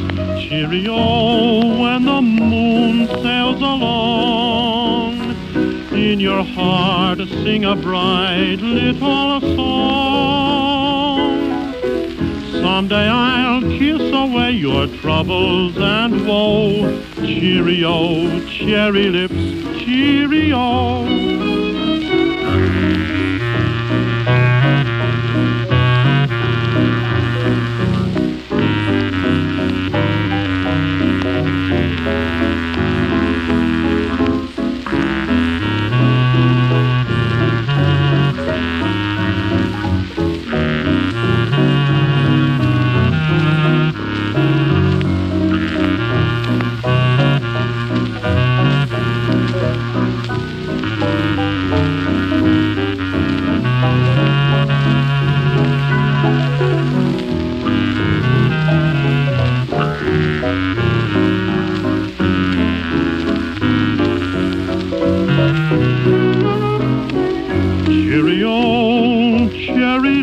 Cheerio, won't you give me a smile when I go? You shouldn't look so blue, because everyone loves that smile of yours. Cheerio, when the moon sails along, in your heart sing a bright little song. Someday I'll kiss away your troubles and woe. Cheerio, cherry lips, cheerio. Well, there it was, all the way through, just like it came out in 1929. My closing theme song, Cheerio, Cherry Lips, Cheerio, by Scrappy Lambert, singing under the name of Gordon Wallace. Hope you enjoyed that and the rest of the show. The Dr. Demento Show is a production of the Westwood One Radio Network. Norm Pattis is our executive producer, Robert Young, our associate producer, Chris Lindsley, our engineer. Tune in again next week when we got an interview with John McEwen of the Nitty Gritty Dirt Band, and lots of other great, weird, and demented stuff. Till then, don't forget to stay demented. Ha!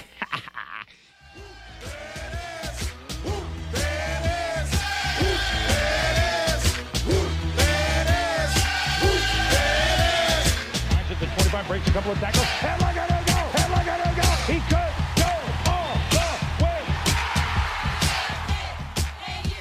All right, sports fans, we're back. We've got the top 32 novelty songs, and we're going to jump right into it. We've got the number one Mr. Natural bracket. We've got the number one seed Junk Food Junkies facing off against the number 9 Rappin' Rodney. Who moves on? Oh, Junk Food Junkie. Yeah, it's not even a contest. Sorry, Rodney. Junk Food Junkies. We love you, but not as much as junk food. Continues its juggernaut. And we've got the number 4 seed, the Homecoming Queen's Got a Gun, facing off the 12 seed, The Humans Are Dead. If you make the wrong choice, you may be dead. 2 people are dead. There's a lot of guns. It's a new one, but I love The Humans Are Dead. I'm going with that one. I love it because there's no unethical treatment of the elephants. Of course, there are no elephants left. That's right. The humans are dead. Do you think perhaps the Homecoming Queen is a prequel to The Humans Are Dead? I don't know. Yes, it's the Homecoming Queen moves on, or the Humans Are Dead moves on, and Homecoming Queen goes home to face off next year. We've got the number 2 seed Dead Puppies facing off against the number 7 seed 99 Dead Balloons. Baboons. That's what I said. Wow, that's tough. 2 dead animals that I love really well. I'm going to go with the 99 Dead Baboons because there's 99 Dead Baboons, Purina Dead Baboon Chow in that song. I'm going to go again with having 99 problems, but baboons aren't one of them. So 99. I was going to ask, what does that mean? So that means Dead Puppies wins. And the shot goes up, and it rolls around the rim, and it goes in. And who shot the shot? 99 Dead Baboons moves on. And we got the number 3 seed, Kinko the Kid Loving Clown, facing off against Tribute. Who comes out on top? Kinko always comes out on top. I'm not even going to comment. Tribute. And Tribute moves on. Sorry, Kinko. What? That can't Upset alert. be. Upset alert. That can't be. Well, next year you should get some older panelists, I guess. And we've got Nudity on the Run bracket. We've got the number 1, The Streak, facing off against the number 9 seed, Beep Beep. I guess a running person over a speeding car. I'm going with The Streak. I'm going to have to go with The Streak. And The Streak moves on. We've got the number 4 seed, Transfusion, versus the number 5 seed, One Piece at a Time. Oh, tough. Both car-themed songs. Yes, but I'm going to go with Transfusion. Sets his blood here. Slip a Gallon, Timmy Allen. Transfusion. Transfusion moves on. One Piece at a Time, going home. We've got the number 2 seed, They're Coming to Take Me Away, versus the 10 seed, I'm Fat. Oh, they're coming to take me away. Insanity over obesity every time. I'm with Frank. And I'm Fat is thrown out. They're Coming to Take Me Away, moves on. And finally, in the bottom half of the Nudity on the Run bracket, we've got the 3 seed, Smells Like Nirvana, facing off against the 11 seed, Guitarzan. Who moves on? Oh, I'm sticking with Guitarzan. I'm going to have to go with my childhood, Smells Like Nirvana. Oh, gentlemen, this is a tough one, but it looks like moving on to the Sweet 16 is going to have to be Guitarzan moves on. Oh, that's amazing. Yeah. Bitterness. I did not expect that. If we would have done that 5 minutes later, it could have gone a different way. And now we're in the Weird Al bracket. The number 1 seed, Eat It, looking to go against the number 9 seed, the Cockroach That Ate Cincinnati. Who moves on? Oh, both things eating things. I'm going to go with the Cockroach in this case. I'm going to go with Eat It. And I'm going to have to move with the Cockroach That Ate Cincinnati. That was a tough one, but it's burnt my brain. Number 4 seed, Another One Rides the Bus, facing off against the 12 seed, Rover. Oh, Another One Rides the Bus. Another One Rides the Bus. Another One Rides the Bus moves to the Sweet 16 easily. Number 2 seed, Shaving Cream, facing off against the number 10 seed, Existential Blues. Oh, this is terrible. That is bitter. Either one should be number 1. Oh, I'm going to go with Existential Blues. That's crazy. I have to go with Shaving Cream. And Existential Blues is up by 1 point. They call a timeout, but oh no, they're out of timeouts. Shaving Cream gets 2 free throws. They make them both, and they win. They move on. Okay. Shaving Cream goes to the Well, Sweet I'm not 16. disappointed. Either one is great. Bitter, though, on Existential Blues, because it's great. It is a good one. Oh, yeah. Maybe we'll see them next year. Number 3, White and Nerdy versus the number 6 seed, Snoopy versus the Red Baron. Oh, White Who and moves? Nerdy. White and Nerdy. White and Nerdy moves to the Sweet 16. Snoopy's a little too big for hype. That's right. Final bracket. This is your grandmother's bracket. We've got the number 1 seed, Camp Granada, facing off the number 9 seed, Masochism Tango. Oh, that is tough. Tom Lear against Al Sherman. I'm going to go, though, with Camp Granada. I have to go with Camp Granada again. Oh, boy. Camp Granada moves on. See you next year, Tom Lear, but you got a couple others. Number 13 seed, Monster Holiday, facing off against 12 seed, Leader of the Laundromat. These are tougher than the movies, I think. But I'm going to go, in this case, with Leader of the Laundromat. I'm going to have to go with Leader of the Laundromat as well. Monster Holiday, see you next year. The number 2 seed, Vatican Rag, facing off the number 10 seed, Eleanor Rigsby. Doodles Weaver will have to say goodbye. I'm going with the Vatican Rag. And once again, making fun of Catholics. Very fun. Vatican Rag moves on.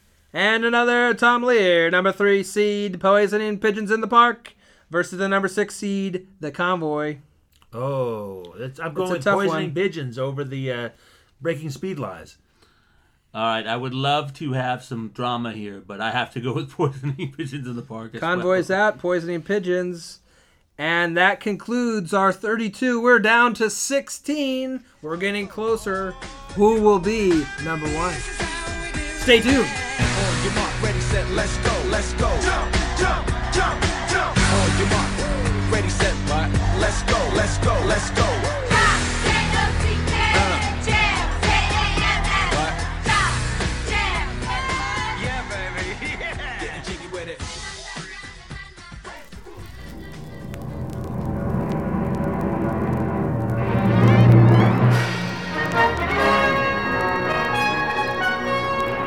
From the North Slope at Prudhoe Bay in Arctic Alaska, they roll. Across the frozen tundra, over snow-covered mountains and icy rivers, 800 miles south to Valdez, the big trucks returning for supplies for the great Trans-Alaska Pipeline, which will bring vitally needed oil to energy-hungry America. Man, am I looking forward to a nice hot bath and a big, juicy steak. You can say that again, K4. Hey, gonna see you down at Joe's place, huh? There's a chick I'd like you to... Thanks, pal. But I'm taking a rain check on that. Gotta get up early for tomorrow's run. Okay, catch you on the flip-flop. That K4 sure is one hot shot. Yeah, but he's okay. Bad curve down the hill a ways. Better cool it, Mike. Right. Hey, what's the matter? The brakes, they're not working. Try the emergency. It's no use, it's gone. We'll never make it. Oh, God!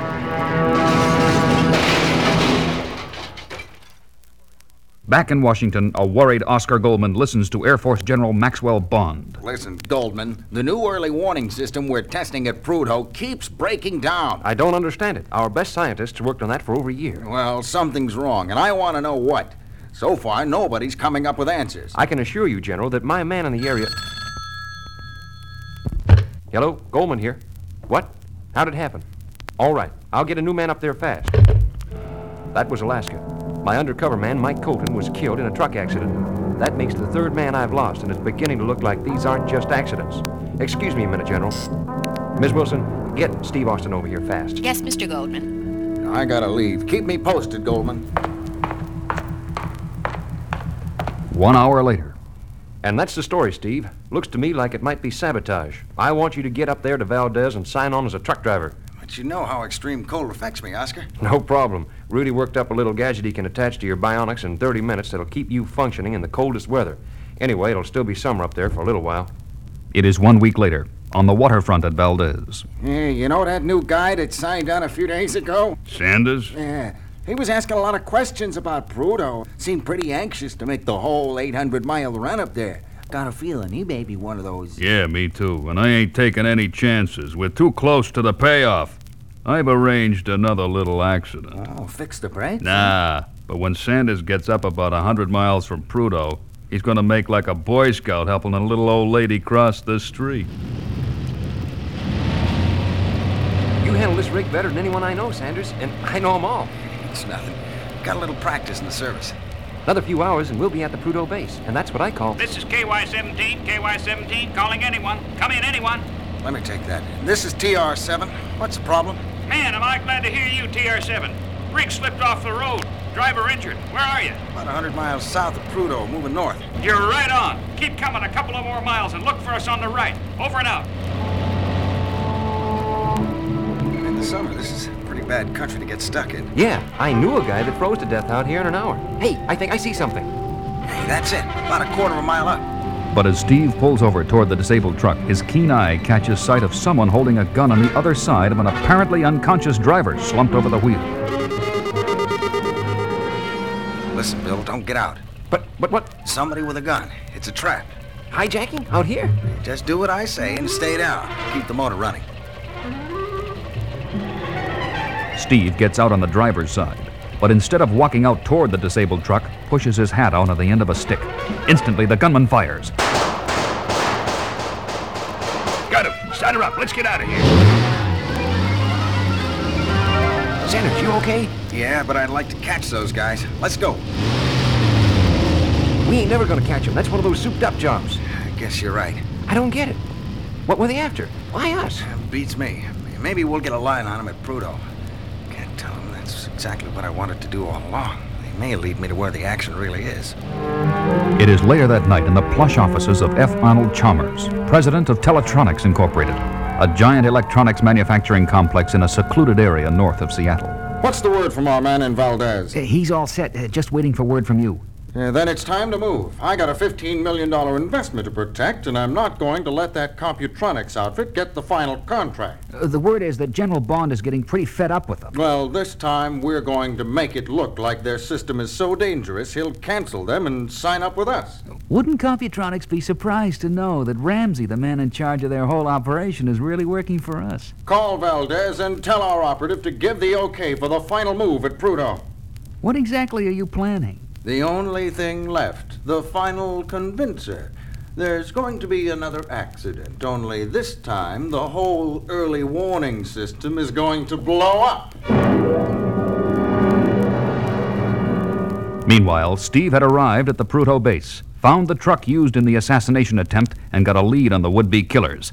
It is the next morning, and he is reporting to Oscar. And I think I'm onto something, Oscar. The guys who tried to gun me down on the road just finished meeting with the guy they called Ramsey.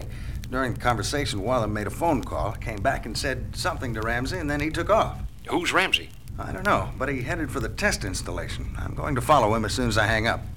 I'll run a computer check on him in the meantime. Good luck. Borrowing a Jeep, Steve takes the road to the test base, located a few miles out. But just as he leaves... Blinky, did you see that guy in the Jeep? It's Sanders. Then we didn't get him. No, and now I'm sure he's a Fed, and he's onto us. We gotta stop him before he's onto Ramsey and blows the whole thing. We'll take the other Jeep. Meanwhile, Ramsey reaches the base, enters the small building housing the complex electronic and laser components which constitute the heart of the new early warning system. While his two assistants are busy monitoring incoming data, he moves quickly to the master control console and starts changing the dial settings. Hey, Ramsey, what are you doing? Look at the readings. You'll blow the place up. Hey, what's with the gun? I hate to do this, but I have no choice. I've got to blow this place up, and you two will have to go with it. I don't understand. At least you might tell us why. It's a long story, but it means $1 million to me. And... Nothing but me, brother. As Steve bursts in, Ramsey whirls and fires. But his aim is erratic, and the shot goes wild. You got here just in time. Who are you, mister? Never mind. Just get those dials. Don't touch those dials. Suddenly, the two gunmen appear at the door. Don't move, Sanders, or whatever your name is. Now, up against the wall. All of you. Blinky, help Ramsey up. Oh, my head. What hit me? Never mind. Did you fix it so the place blows? Yeah, it'll go any minute now. Let's get out of here. Okay. Ta-ta, Mr. Government Man. The gunman glances toward the door, but in the fraction of a second he takes his eye off Steve, the bionic man explodes into action. The gunmen, both tough street fighters, fight back ferociously, but the super speed and the super strength of bionic power are too much for them, and it's over. Quick, the dials. One of the technicians races to the control panel and turns the dials just in time to prevent a disastrous explosion. Phew! One more second and we'd have been goners. Well, with Ramsey out of the picture, there shouldn't be any more of those accidents on this project. Say, can I reach Washington on that phone? Sure. Special hookup. And that wraps it up, Oscar. Good work, Steve. Steve? Yeah? I hope you won't mind, pal, but I've got another assignment for you. Oh, but Oscar, I want you to go down to Hawaii. Hawaii? And keep Jamie Summers company for a week. She's on vacation and she's bored. What do you say, pal? You know I never turn down an assignment, no matter how tough, pal.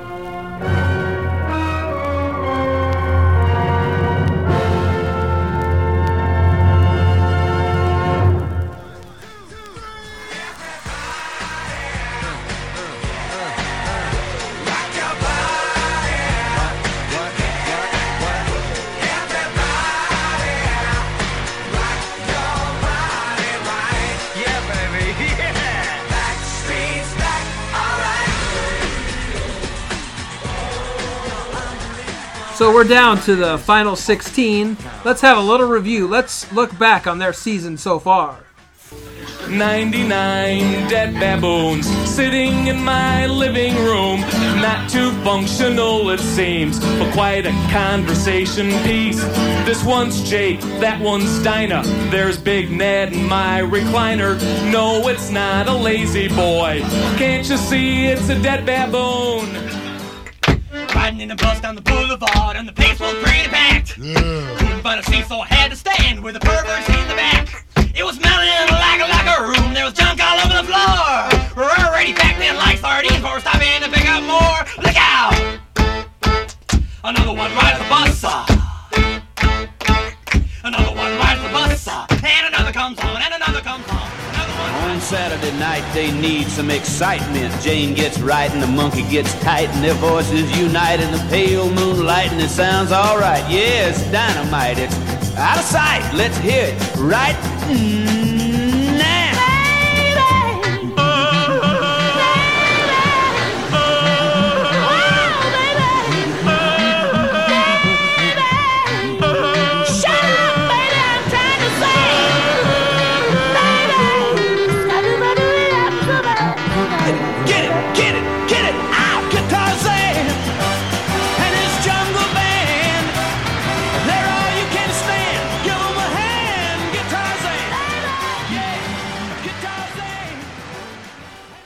Hello, mother. Hello, father. Here I am at Camp Granada. Camp is very entertaining, and they say we'll have some fun if it stops raining. I went hiking. You know I love that organic cooking. I always ask for more. And they call me Mr. Natural. On down to the health food store. I only eat good. Is he really going out with her? I don't know. Look, here he comes now. Let's ask him. Hey, Murray, is it true Betty's wearing your ring? Mm-hmm. Who's that banging on the piano? I don't know. You going out with her tonight? You bet your fur. By the way, where'd you meet her? I met her one day at the laundromat. She turned around and smiled at me. You get the picture? Yes, we see. And that's when I fell in love with the leader of the laundromat.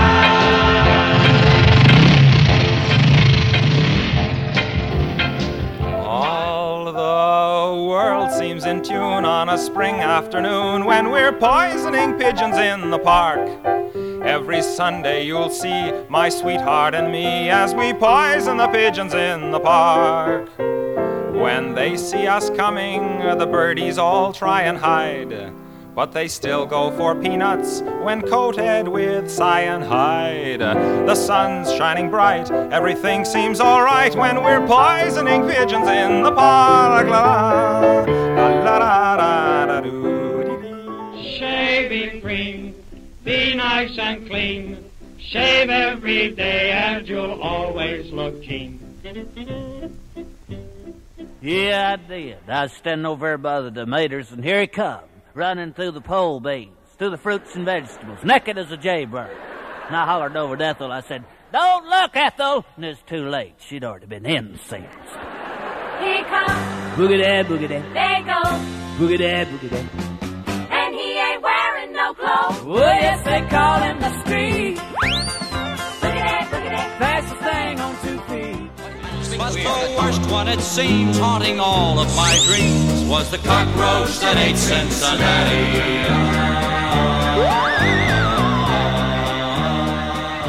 There are no more humans.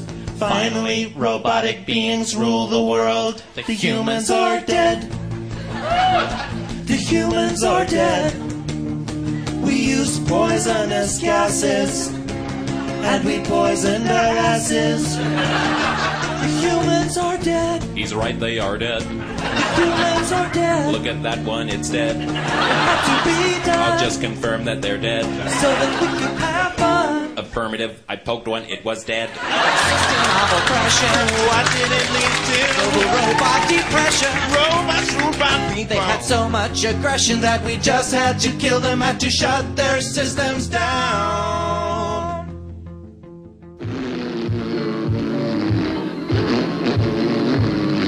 Tooling down the highway doing 79. I'm a twin pipe papa and I'm feeling fine. Hey man, dig that. Was that a red stop sign?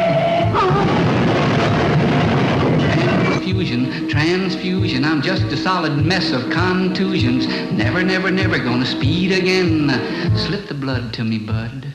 I jump in my... Play the best song in the world, or I'll eat your soul. Well, me and Kyle, we looked at each other, and we each said, okay. And we played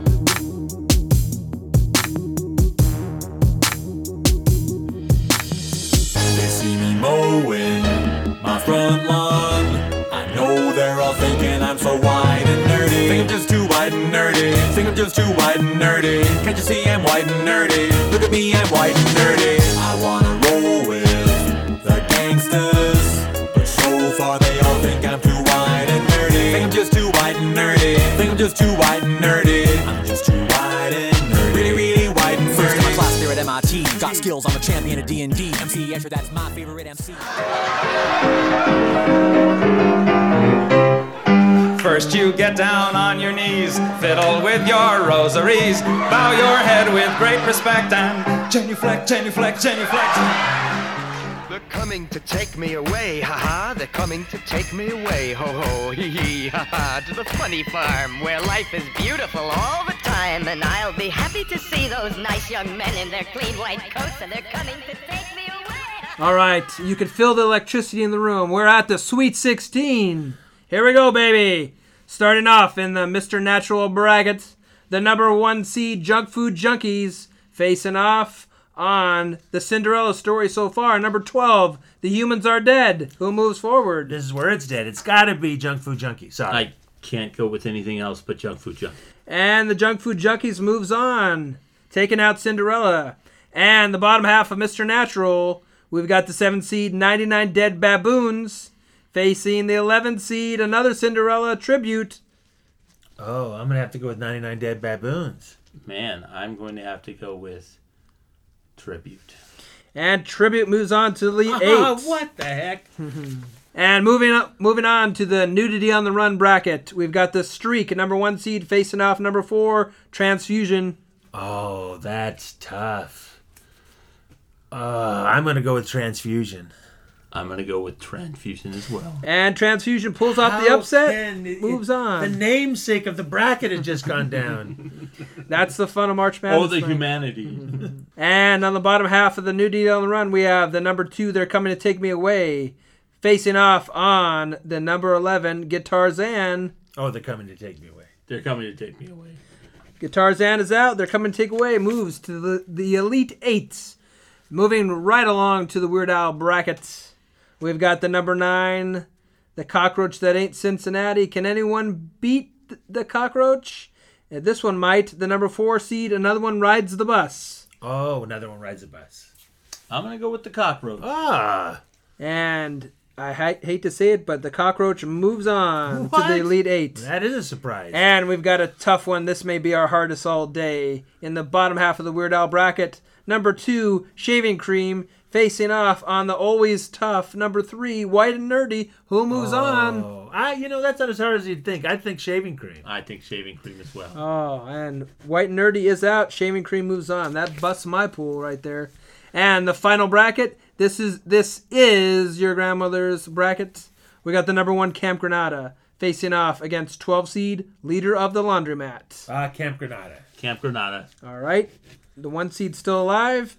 And the final pick, our final spot for the Elite 8, we have number 2, Vatican Rag, versus the number 3, Poisoning Pigeons in the Park. Tom Lear. Lear against Lear. It's like the tragedy of Lear. I'm going to have to go with Vatican Rag. That was one of the first Lear songs I ever heard way back when in the Funny 55. It's probably or the Nifty 50, whatever it was. Probably one of my favorite songs. Novelty song, so I'm going to have to go with the Vatican Rag as well. And I have to say right now, it doesn't really make fun of Catholics. It makes fun of Vatican I. No, I know. But I'm Catholic, so I like to make fun of myself. And as someone who worships pigeons, I like the pigeon in the park. But we'll move on. The Vatican Rag moves on to the Elite 8. So there you are. We have our 8 songs, and all vying for a spot in the Final 4. And that will be coming up in a moment. Spring, you know. After all, it's March. March, the month of awakening. March, the month of renaissance. March, the birth of spring. Hey, I'm back. March.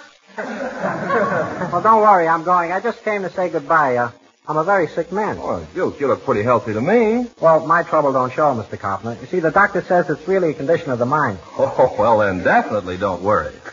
You mean you think there's really no condition? There's no mind. Aw, Ken, don't be so mean to the little man. Yuki needs help. Well, there's nothing wrong with Yuki but melancholia. All he needs is a good laugh. Well, I've snapped many people out of a mental despond with a good joke like, Oh, well, let me see. Here's a good one. This will kill you. This will really fix you right up. Look, Duke, did you ever hear about the little dog who had his tail cut off to improve his carriage, but it ruined his wagon?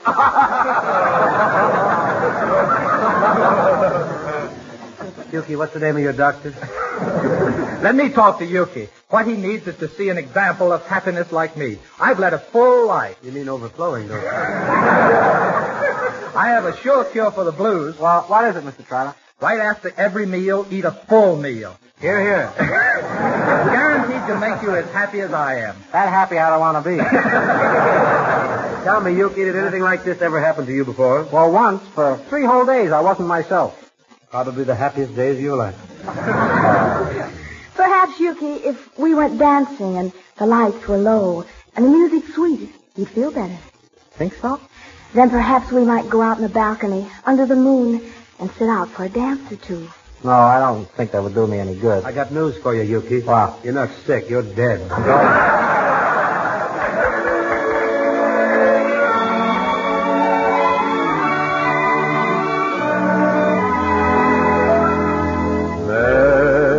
The Cali Road, stop crying.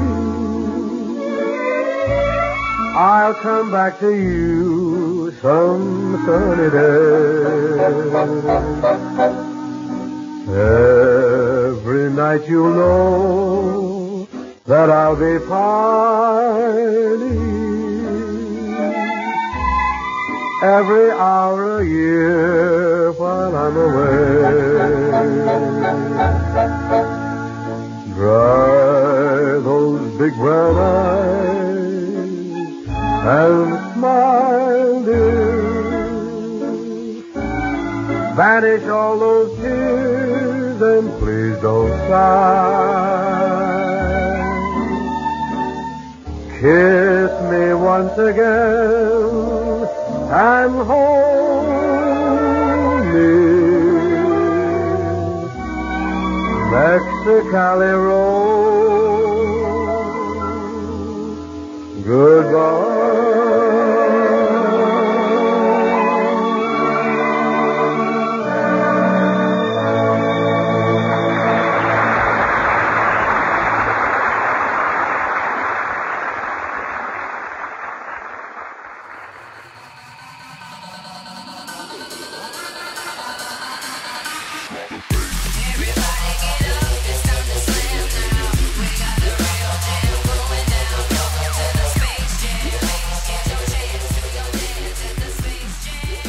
All right, sports fans, we're here at the Elite Eight. And just so all of our listeners are familiar with all the songs, we're going to play each song in their entirety. So take a listen. You know I love that organic cooking. I always ask for more. And they call me Mr. Natural on down to the health food store. I only eat good sea salt. White sugar don't touch my lips. And my friends is always begging me to take them on macrobiotic trips. Yes, they are. Oh, but night I take out my strong box that I keep under lock and key. And I take it off to my closet where nobody else can see. I open that door so slowly, take a peek up north and south. Then I pull out a Hostess Twinkie and I pop it in my mouth.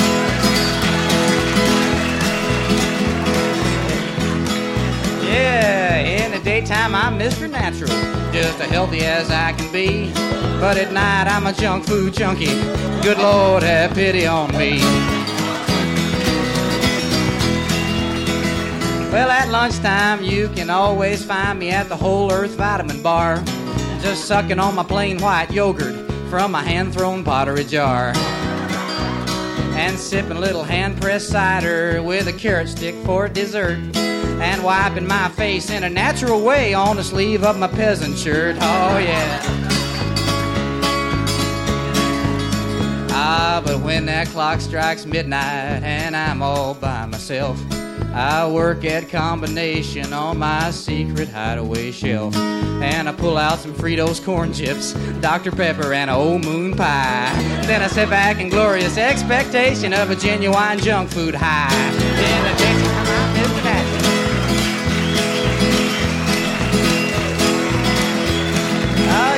daytime I'm Mr. Natural, just as healthy as I can be. Oh, but at night I'm a junk food junkie. Good Lord, have pity on me. All right. My friends down at the commune, they think I'm pretty neat. Oh, I don't know nothing about arts and crafts, but I give them all something to eat.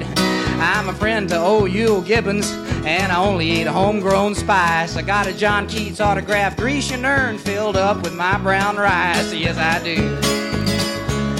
Oh, folks, but lately I have been spotted with a Big Mac on my breath,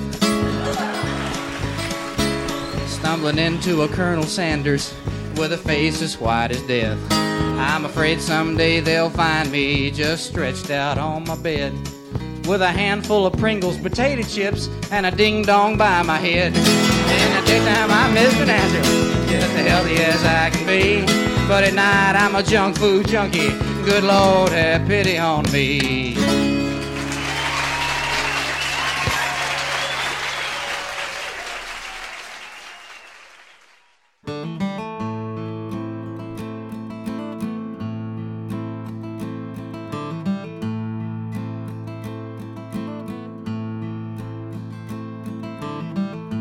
This is the greatest and best song in the world.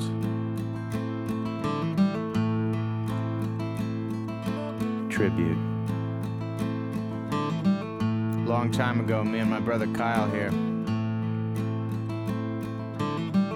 we was hitchhiking down a long and a lonesome road. All of a sudden, there shined a shiny demon in the middle of the road. And he said, play the best song in the world, or I'll eat your soul. Well, me and Kyle, we looked at each other, and we each said, okay. And we played the first thing that came to our heads. Just so happened to be the best song in the world. It was the best song in the world. Look into my eyes and it's easy to see. 1 and 1 make 2, 2 and 1 make 3. It was destiny. Once every 100,000 years or so, when the sun doth shine and the moon doth glow and the grass doth grow. Needless to say, the beast was stunned. A whip crack went his trumpet tail, and the beast was done. He asked us, be you angels? And we said nay. We are but men. Rock.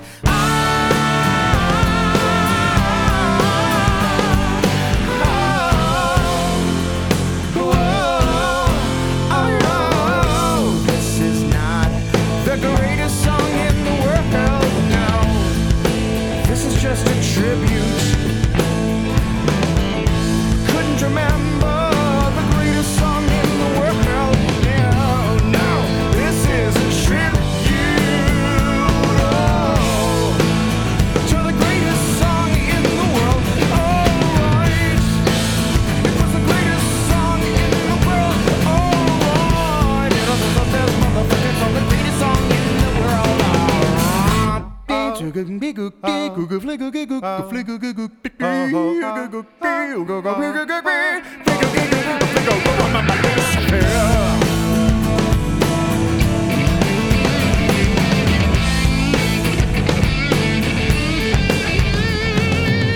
And the peculiar thing is this, my friends, the song we sang on that fateful night, it didn't actually sound anything like this song.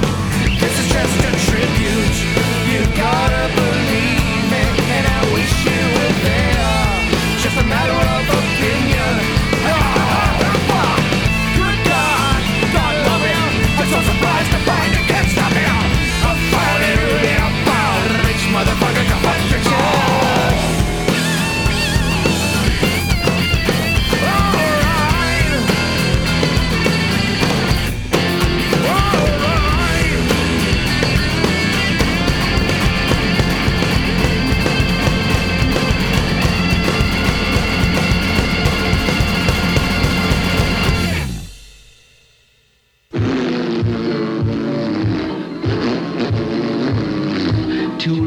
highway doing 79. I'm a twin pipe papa and I'm feeling fine. Hey, man, dig that. Was that a red stop sign? Transfusion, I'm just a solid mess of contusions. Never, never, never gonna speed again. Slip the blood to me, bud. I jump in my rod about 8:45. I gotta make a date with that chick of mine. I cross the center line, man, you gotta make time. Transfusion, oh man, I got the cotton picking convolutions. I'm never, never, never gonna speed again. Shoot the juice to me, Bruce. My foot's on the throttle and it's made of lead, but I'm a fast riding daddy with a real cool head. I'm a gonna pass a truck on the hill ahead. Transfusion, my red corpuscles are in mass confusion. Never, never, never gonna speed again. Pour the crimson in me, Jimson. I took a little drink and I'm a feeling right. I can fly right over everything, everything in sight. There's a slow poking cat, I'm gonna pass him on the right. Transfusion, I'm a real gone pale face, and that's no illusion. I'm a never, never, never gonna speed again. Pass the claret to me, Barrett. Rolling down the mountain on a rainy day. Oh, when you see me coming, better start to pray. I'm a cutting up the road and I'm the boss all the way. Transfusion, oh doc, pardon me for this crazy intrusion. I'm never, never, never gonna speed again. Pump the fluid in me, Louie. I'm burning up the freeway early this morning. I'm a passing everybody, oh nothing but corn, man, out of my way. I don't drive with my horn. Transfusion, oh nurse, I'm gonna make a new resolution. I'm never, never, never gonna speed again. Put a gallon in me, Allen. Oh, barnyard drivers are found in 2 classes, line crowding hogs and speeding jackasses. So remember to slow down today. Hey, Daddy, oh, make that type O, huh? Attaboy.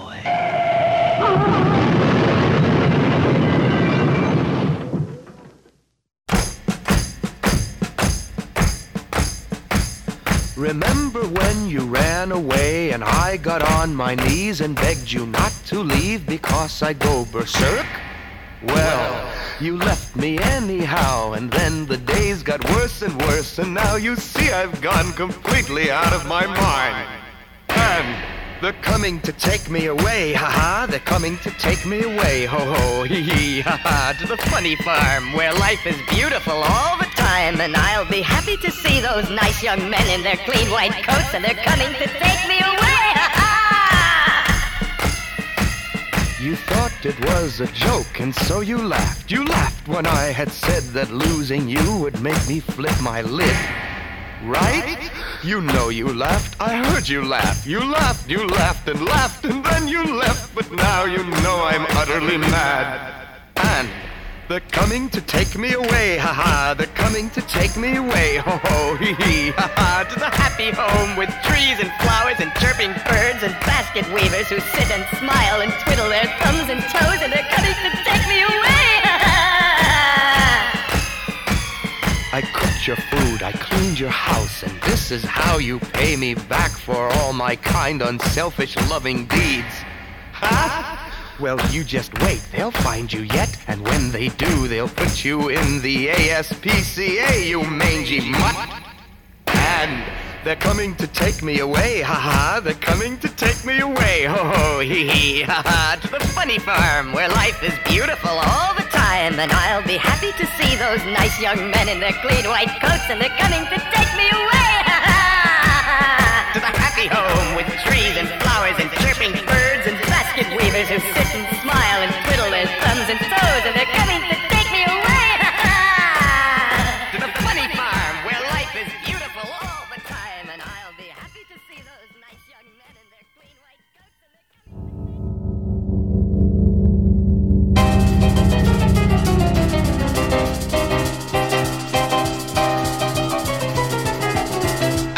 Don't touch that dial.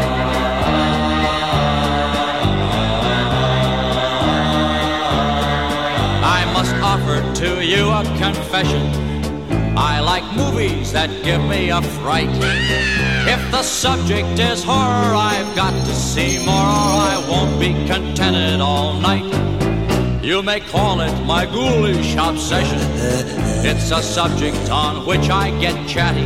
But the worst one, it seems, haunting all of my dreams, was the cockroach that ate Cincinnati.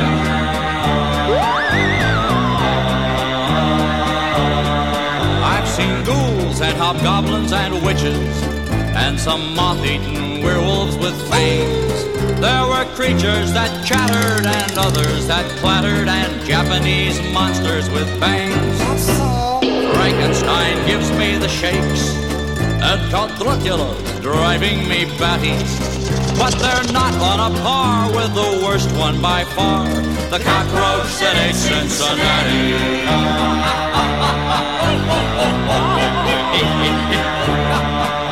Oh, he must have needed a seltzer.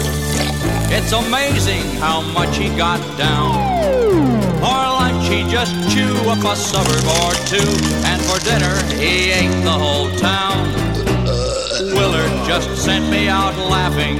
I thought Ben looked a little bit ratty. Watch, sorry about that. But they're not half as bad as the worst scare I've had, the cockroach that ate Cincinnati. Oh, my heart nearly stopped, he will never be topped, the cockroach that ate Cincinnati. Olé! Olé? That's dumb.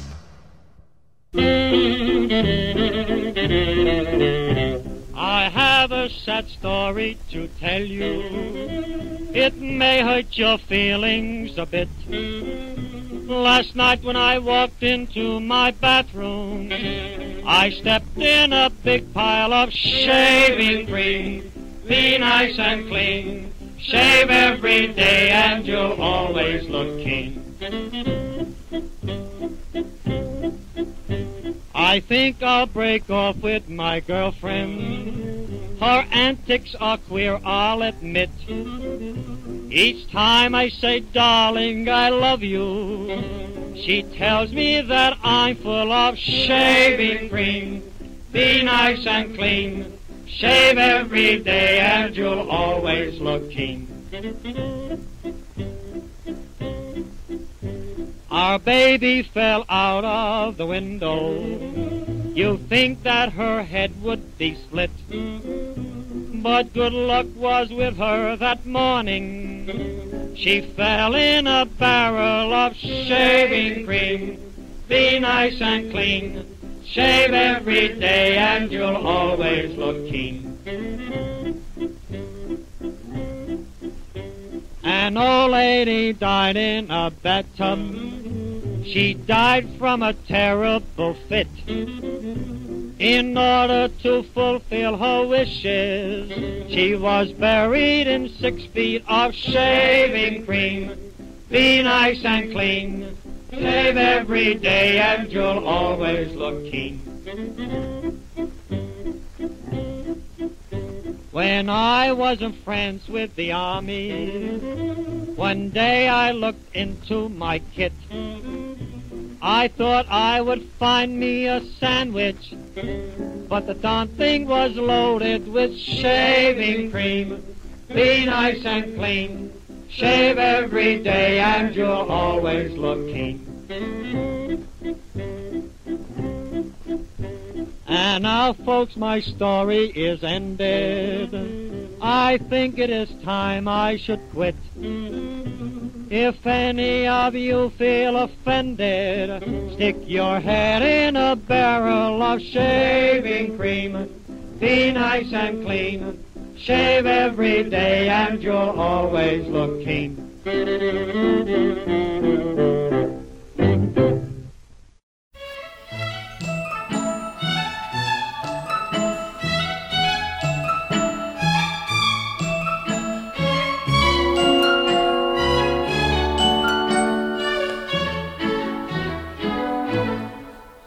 Hello, mother. Hello, father. Here I am at Camp Granada.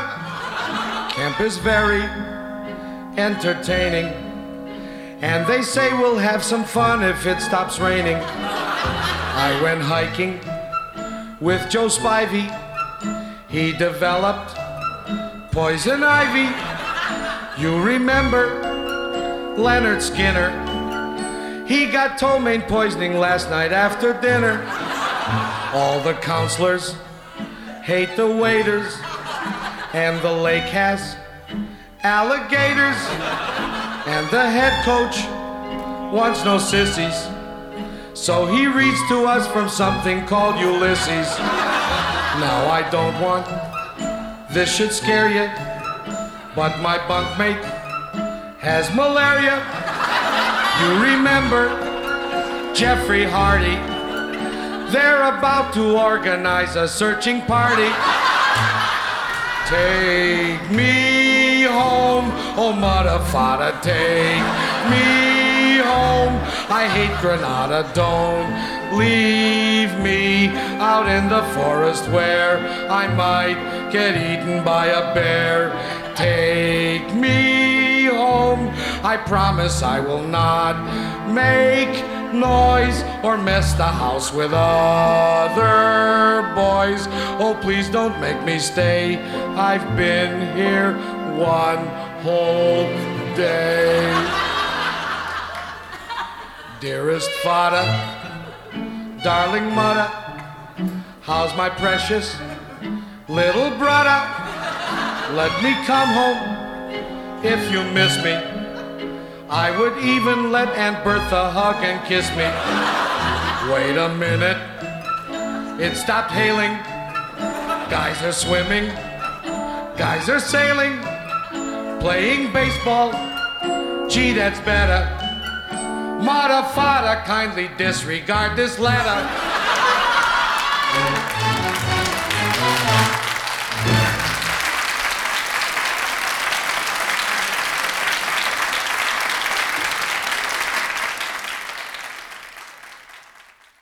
Another big news story of the year concerned the Ecumenical Council in Rome, known as Vatican II.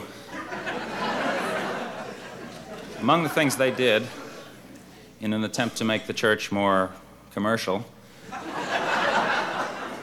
was to introduce the vernacular into portions of the Mass to replace Latin, and to widen somewhat the range of music permissible in the liturgy. But I feel that if they really want to sell the product in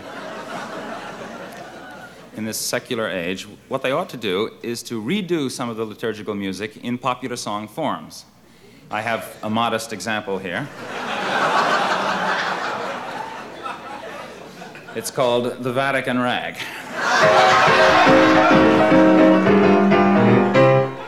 First you get down on your knees, fiddle with your rosaries, bow your head with great respect and genuflect, genuflect, genuflect. Do whatever steps you want if you have cleared them with the pontiff. Everybody say his own Kyrie eleison, doing the Vatican Rag.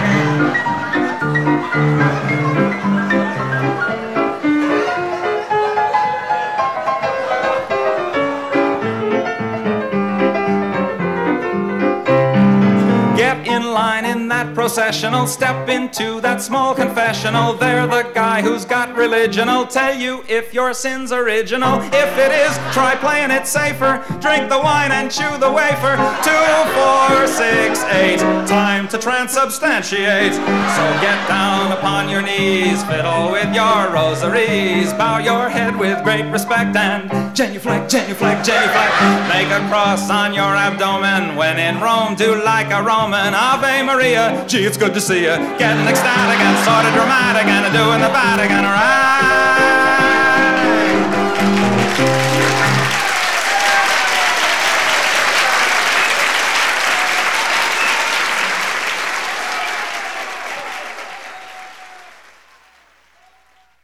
All right, sports fans, this is where it gets really exciting. This is where people go home with a lot of money or they're looking for a new identity. In the first bracket, Mr. Natural, we have the number 1 seed Junk Food Junkies facing off against the number 11 Tribute. Oh, Junk Food Junkie. Yeah. This is where I have to give you tribute to Junk Food Junkies and move along tribute and pick Junk Food Junkies. It's singular, sir. It's singular. Junk Food Junkie. Mr. Natural, Junk Food Junkie, moves on to the I was final talking about four. us. Oh, okay. And who will next punch their ticket to the Final Four? We've got in the Nudity on the Run bracket, number 4 seed Transfusion facing off against the number 2 seed. They're Coming to Take Me Away. Oh, criminy. I'm going to go with They're Coming to Take Me Away. Insanity over Road Rage. It's kind of crazy because my wife drives bad and is insane, so I don't know which one. Hope she's not listening. Of course she's not listening. He would never said that. Yeah. Exactly right, Frank. So I'm going to go with They're Coming to Take Me Away. They're Coming to Take Me Away moves on, gets their ticket punched to the Final Four. In the Weird Al bracket, the last survivors, we have the number 9, the Cockroach That Ain't Cincinnati. They're on fire, facing off against, but maybe this is too tall an order for them, the number 2, Shaving Cream. Who moves on? Oh, Shaving Cream. Shaving Cream. Shaving Cream moves on. It gets his ticket punched to the Final Four. Hosted this year in Oxnard. And finally, in the glamorous This Is Your Grandmother's bracket, we've got number 1 seed Camp Granada. No one's been able to upset them yet. Against the number 2 seed Vatican Rag. Camp Granada in this case. Yeah, when it faces off both. I'm going to go with Vatican Rag. And I'm going to have to go with Vatican Rag. Vatican Rag goes to the Final Four. It's a tough one. So that's it. Your Final Four have been set. Winner of Mr. Natural bracket, Junk Food Junkie, will be facing off against the winner of the Nudity on the Run bracket. They're Coming to Take Me Away. Out in the Weird Al bracket, the winner of that, Shaving Cream, will be facing off against This Is Your Grandmother's bracket, the Vatican Rag. Who will be Best Novelty Song? We'll find out in a moment.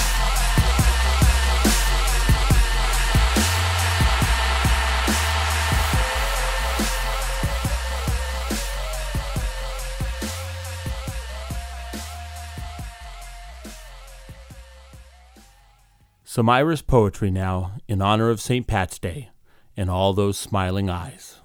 I will arise and go now, and go to Innisfree, and a small cabin build there of clay and wattles made.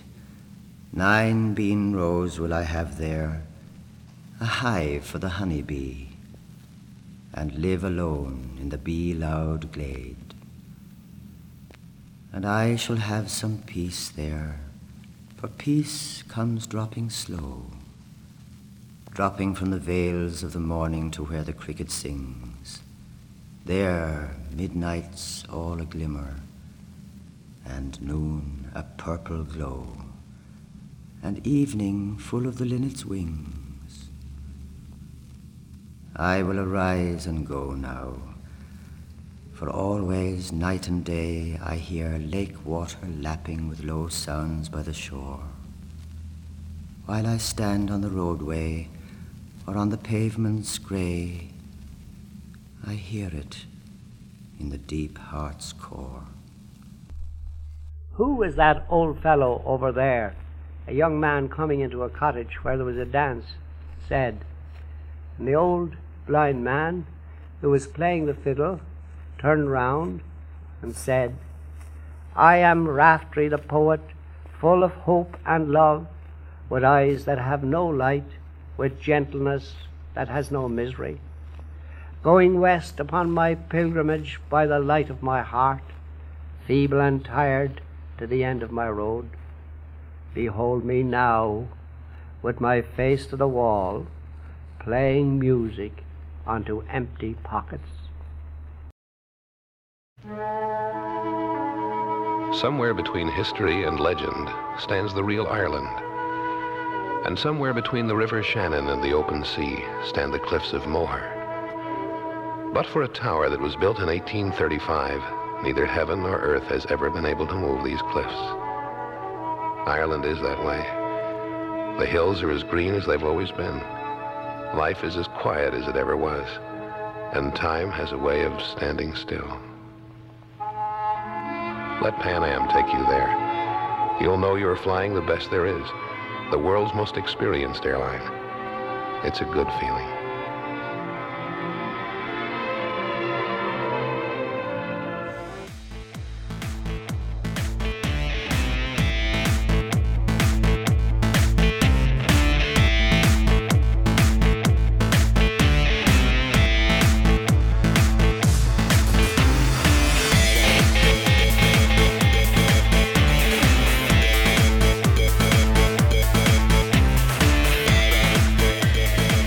So we've made it here to the Final Four. Let's take a look at each competitor one by one. James, tell us about Junk Food Junkies.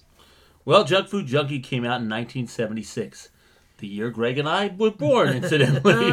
No wonder it's your favorite. By Larry Gross. It spent 15 weeks on the Billboard 100 and reached a height of number 9. Wow. It had a B-side. The B-side of the record was Muddy Boggy Banjo Man. I love that tune. That's why it's number B. It's my ringtone. Or that's a letter. But Larry Gross, he went on to do children's records for Disney. Wow. And actually 6 of them went on to be gold and 2 platinum. And since 1983, he has had a show on NPR, on West Virginia Public Radio. Oh, it's a Mountain Showcase, I think. That's a live music, I think. Yeah, so next time you drive through West Virginia, check out Jim Gross or Larry Gross. Oh, nice. That's Wow, interesting. That is very interesting. I'm glad he won. Frank, tell us about somebody coming- else. They're coming to take me away. That's mine. Yes. Okay. It's Jerry Samuels, but he's Napoleon the 13th or X15, whatever you want to do. It was 1966. It got up to number 3 on the Billboard Hot 100 on August 13th. And it was number 4 in the UK charts. It was based on this old Scottish tune, The Campbells Are Coming. And he was a recording engineer, this guy, much like the Witch Doctor guy. He began messing around with stuff. And he was in the studio in New York, and he had a variable frequency oscillator. And he was able to alter the pitch without changing the tempo. After the beginning, they dropped it because they thought it was making fun of the insane. So it reached those great heights, and then it plummeted, and then they weren't playing it anymore. And at several stations, teenagers were picketing, especially at WABC. And so they were picketing the radio station, and they were carrying signs saying, "We're coming to take you away, WMCA." So that's the great... They're coming to take you away. And is it true, I read on Wikipedia, the general manager of that radio station said, "I would have gotten away with it if it wasn't for you meddling kids." Probably. Did that really happen? So let me tell you a little bit about shaving cream, even though it's not something I use regularly. It's a song written by Benny Bell, and it was originally sung by Paul Wynn. And, of course, Phil Winston made the version that we all know and love. It was reissued in 1975, and it went all the way to number 30 on the Billboard Hot 100. Wow, I didn't know all these novelty songs made it on the big radio. Well, it's big time here. And how about a little bit about that? Let me rag on the Vatican rag a little bit here. 1965 by our good friend Tom Lear. And Tom Lear has such a great life. He was a mathematician. He lectured on mathematics, musical theater, and political science. Well, that makes sense. He taught at MIT, Harvard, and the illustrious, this is going to leave all those others in the dust, University of Santa Cruz. And he wrote for the electric company. I think he even played Spider-Man in a few of those episodes. Well, that's right. He did that PBS. Silent E. Yeah. He turned a kit into a kite. Something that like should have been on our. It should have been. He was in. My sources tell me that he was also in the doctoral program at Harvard. And he worked at a researcher at Los Alamos, and was a great singer and a maker of the Death Machine. And a soldier from 1955 to 1957. He's a busy guy. He did quite a bit. So those are our final 4. Hope you got to get to know him a little bit, and we'll find out who moves on. All right? Let's find out right now. Let's find out. Let's wait a week. All right, sports fans, it's time to find out who moves on to the championship round. We've got our final 4. In the Mr. Natural, the winner of the Mr. Natural brackets, we have the number 1 seed Junk Food Junkies facing off against the number 2 seed coming out of Nudity on the Run. They're coming to take me away. Who moves on? Wow. This is not going to be an easy job, boys. That's a tough one. I'm going to go for Junk Food Junkie, certainly, just because it talks about junk food. And I have Sounds to go reasonable. with my heart on this one. They don't call me Jimmy Sweets for nothing. Junk Food Junkie goes on. Junk Food Junkie going to the finals. And coming out of the Weird Al bracket, not a Weird Al song, incidentally, Shaving Cream facing off against the winner of This Is Your Grandmother's Bracket, Tom Lear and the Vatican Rag. Well, it's got to be Shaving Cream. Another one of those that one of the first novelty songs I heard. No question about it. From the very first words that pursed your lips, Frank, into my ears, Shaving Cream was it. That's going to be it. Vatican Rag is eliminated in a close one. Sorry, Lear. Shaving Cream moves on. So we've got our top two. We started with 64 and we've narrowed it down to 2. We've got Junk Food Junkies facing off against Shaving Cream. Who will be crowned champion? Find out.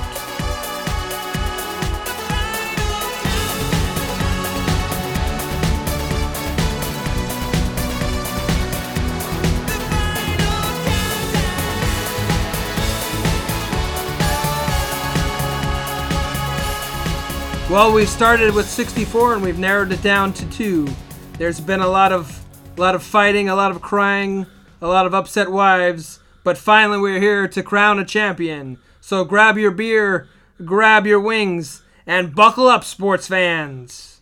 We've got the number 1 seed, Junk Food Junkies, facing off against the number 2 seed, Shaving Cream. Man, who moves on? This is tough. This is very tough. And I'm going to go against my own nature because I don't shave and I do eat junk food. But I'm going to say Shaving Cream. Shaving Cream, the most imbecile song there is. The only thing is funny about it is you play with some other thing, but I love it. It was one of the earliest songs I can remember of the novelty, and you could only hear it on Dr. Demento, really. They weren't playing, you couldn't get it on Goofy Greats or any of those records. So, yes, it's going to have to be Shaving Cream.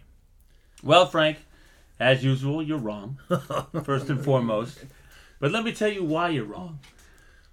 Let me tell you a little story about a birthday party that I threw where there was 64 ding-dongs consumed. I think we had 3 packages of Twinkies, a whole thing. It was a decoupage, I think, is what you call it, of Red Vines. There were Nutter Butters, Nutty, whatever those bars are, Nutty Bars. There was Little Debbie. Little Debbie. Little Debbie was represented. Hostess was represented. Everybody was represented. Red Vines, American Licorice Company. It was like a trip to Willy Wonka's chocolate factory, but except there's no chocolate. But at Jimmy Sweets' house, I'm gonna have to go with Junk Food Junkie because I truly am a junk food junkie. Oh my gosh, are you putting a lot of pressure on me, boys? Well, this song that I'm choosing was probably the first novelty song I ever heard, and there were many years before I actually heard it, the recorded version. For about the first 5 years that I knew the song was in existence, it was sung by U2, just to me, believe it or not. And I couldn't wait to hear it, but this was before the days of YouTube or internet or people who could sing very good. So I'm going to have to crown the champion of Shaving Cream as our champion. Yes. And you had a lot to do with that, James, so there you have it. So stick that in your pipe and smoke it. Put that in your ding-dong and Twinkies. So, Shaving Cream is crowned our champion of the 64 March Madness. What do you think, boys? Shaving. Well, I'm happy. Yeah, begrudgingly, I think it's great. There were some tough songs. There were a lot of good songs, and we got to go over them, and I think it was good. So, tell us what you think. Go on our Facebook. Give us some feedback or what if you think these brackets are right. You can also email us at where, James? It's SISG6000 at gmail.com. Or you can do none of these things, like I will. Anything else to say, boys? That's it. All right. See you next year. Yeah. What will it be? Who knows?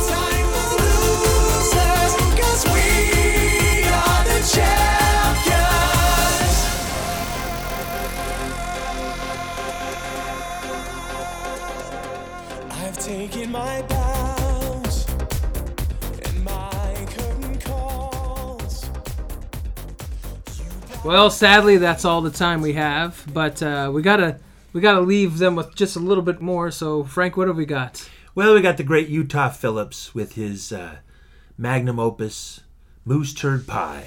I love it.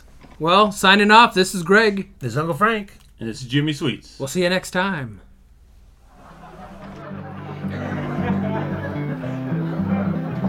Went down and got a job with the rural electrification in the Navajo Indian Reservation, running electric power lines into all the Navajo outhouses. Was one of the first people to wire ahead for a reservation.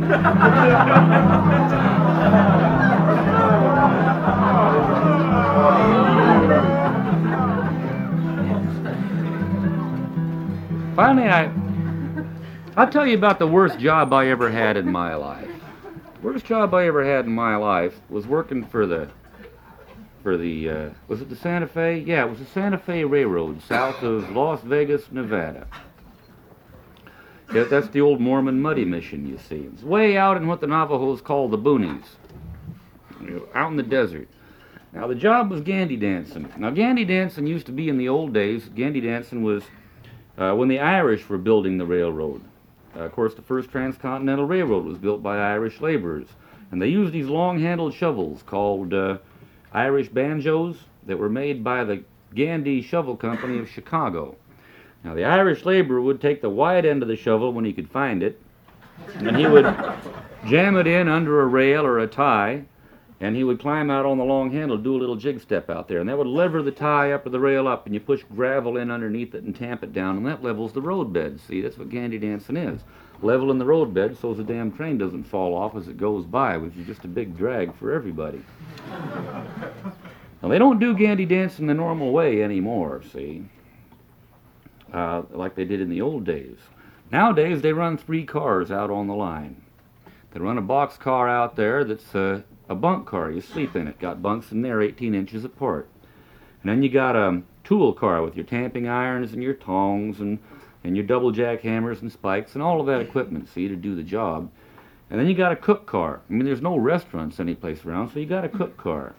Pots and pans and a coal or wood-burning stove and a long table down the middle to eat at. Only thing they don't hire is a cook. That's because they're cheap. Saves them money. The rule is that in that crew, they're supposed to pick among their own members who's going to be the cook. Now, they don't try to do it sensibly, like draw lots or decide who the best cook is. What they do is they wait and find out who bitches and whines and pisses and moans the most about the cooking. And they say, all right, wise guy, you think you can do better, you get to be the cook. Well, that was me, see. Old alligator mouth. The new man on the crew, and that was the worst food I'd ever had. I mean, it was dog bottom pie and pheasant sweat. Otter water comes out of an otter. It's a terrible, terrible stuff. Some people might think it's a delicacy, but I thought it was garp. So I complained, and they said, all right, wise guy, you get to be the cook. That made me mad, because I didn't want to cook. But I knew if anybody complained about my cooking, that they were going to have to cook. Armed with that knowledge, I sallied forth over the muddy river. I was walking around among the cheat grass and bunch grass there, and I looked down, and there was just a hell of a big moose turd. Biggest damn moose turd. That was a real steamer, damn thing.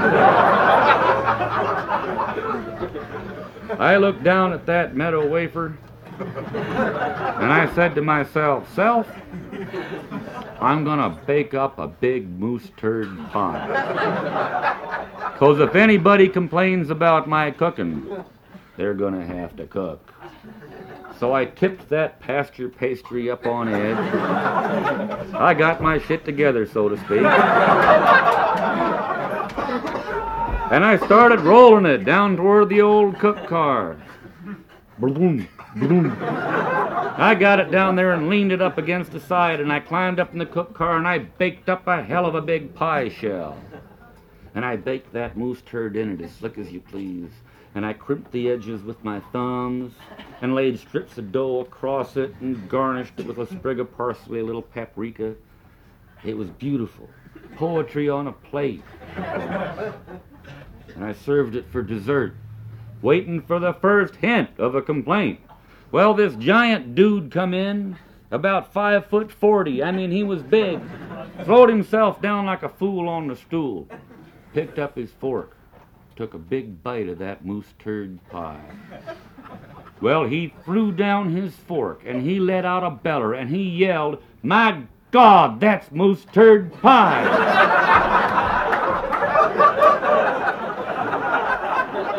It's good, though.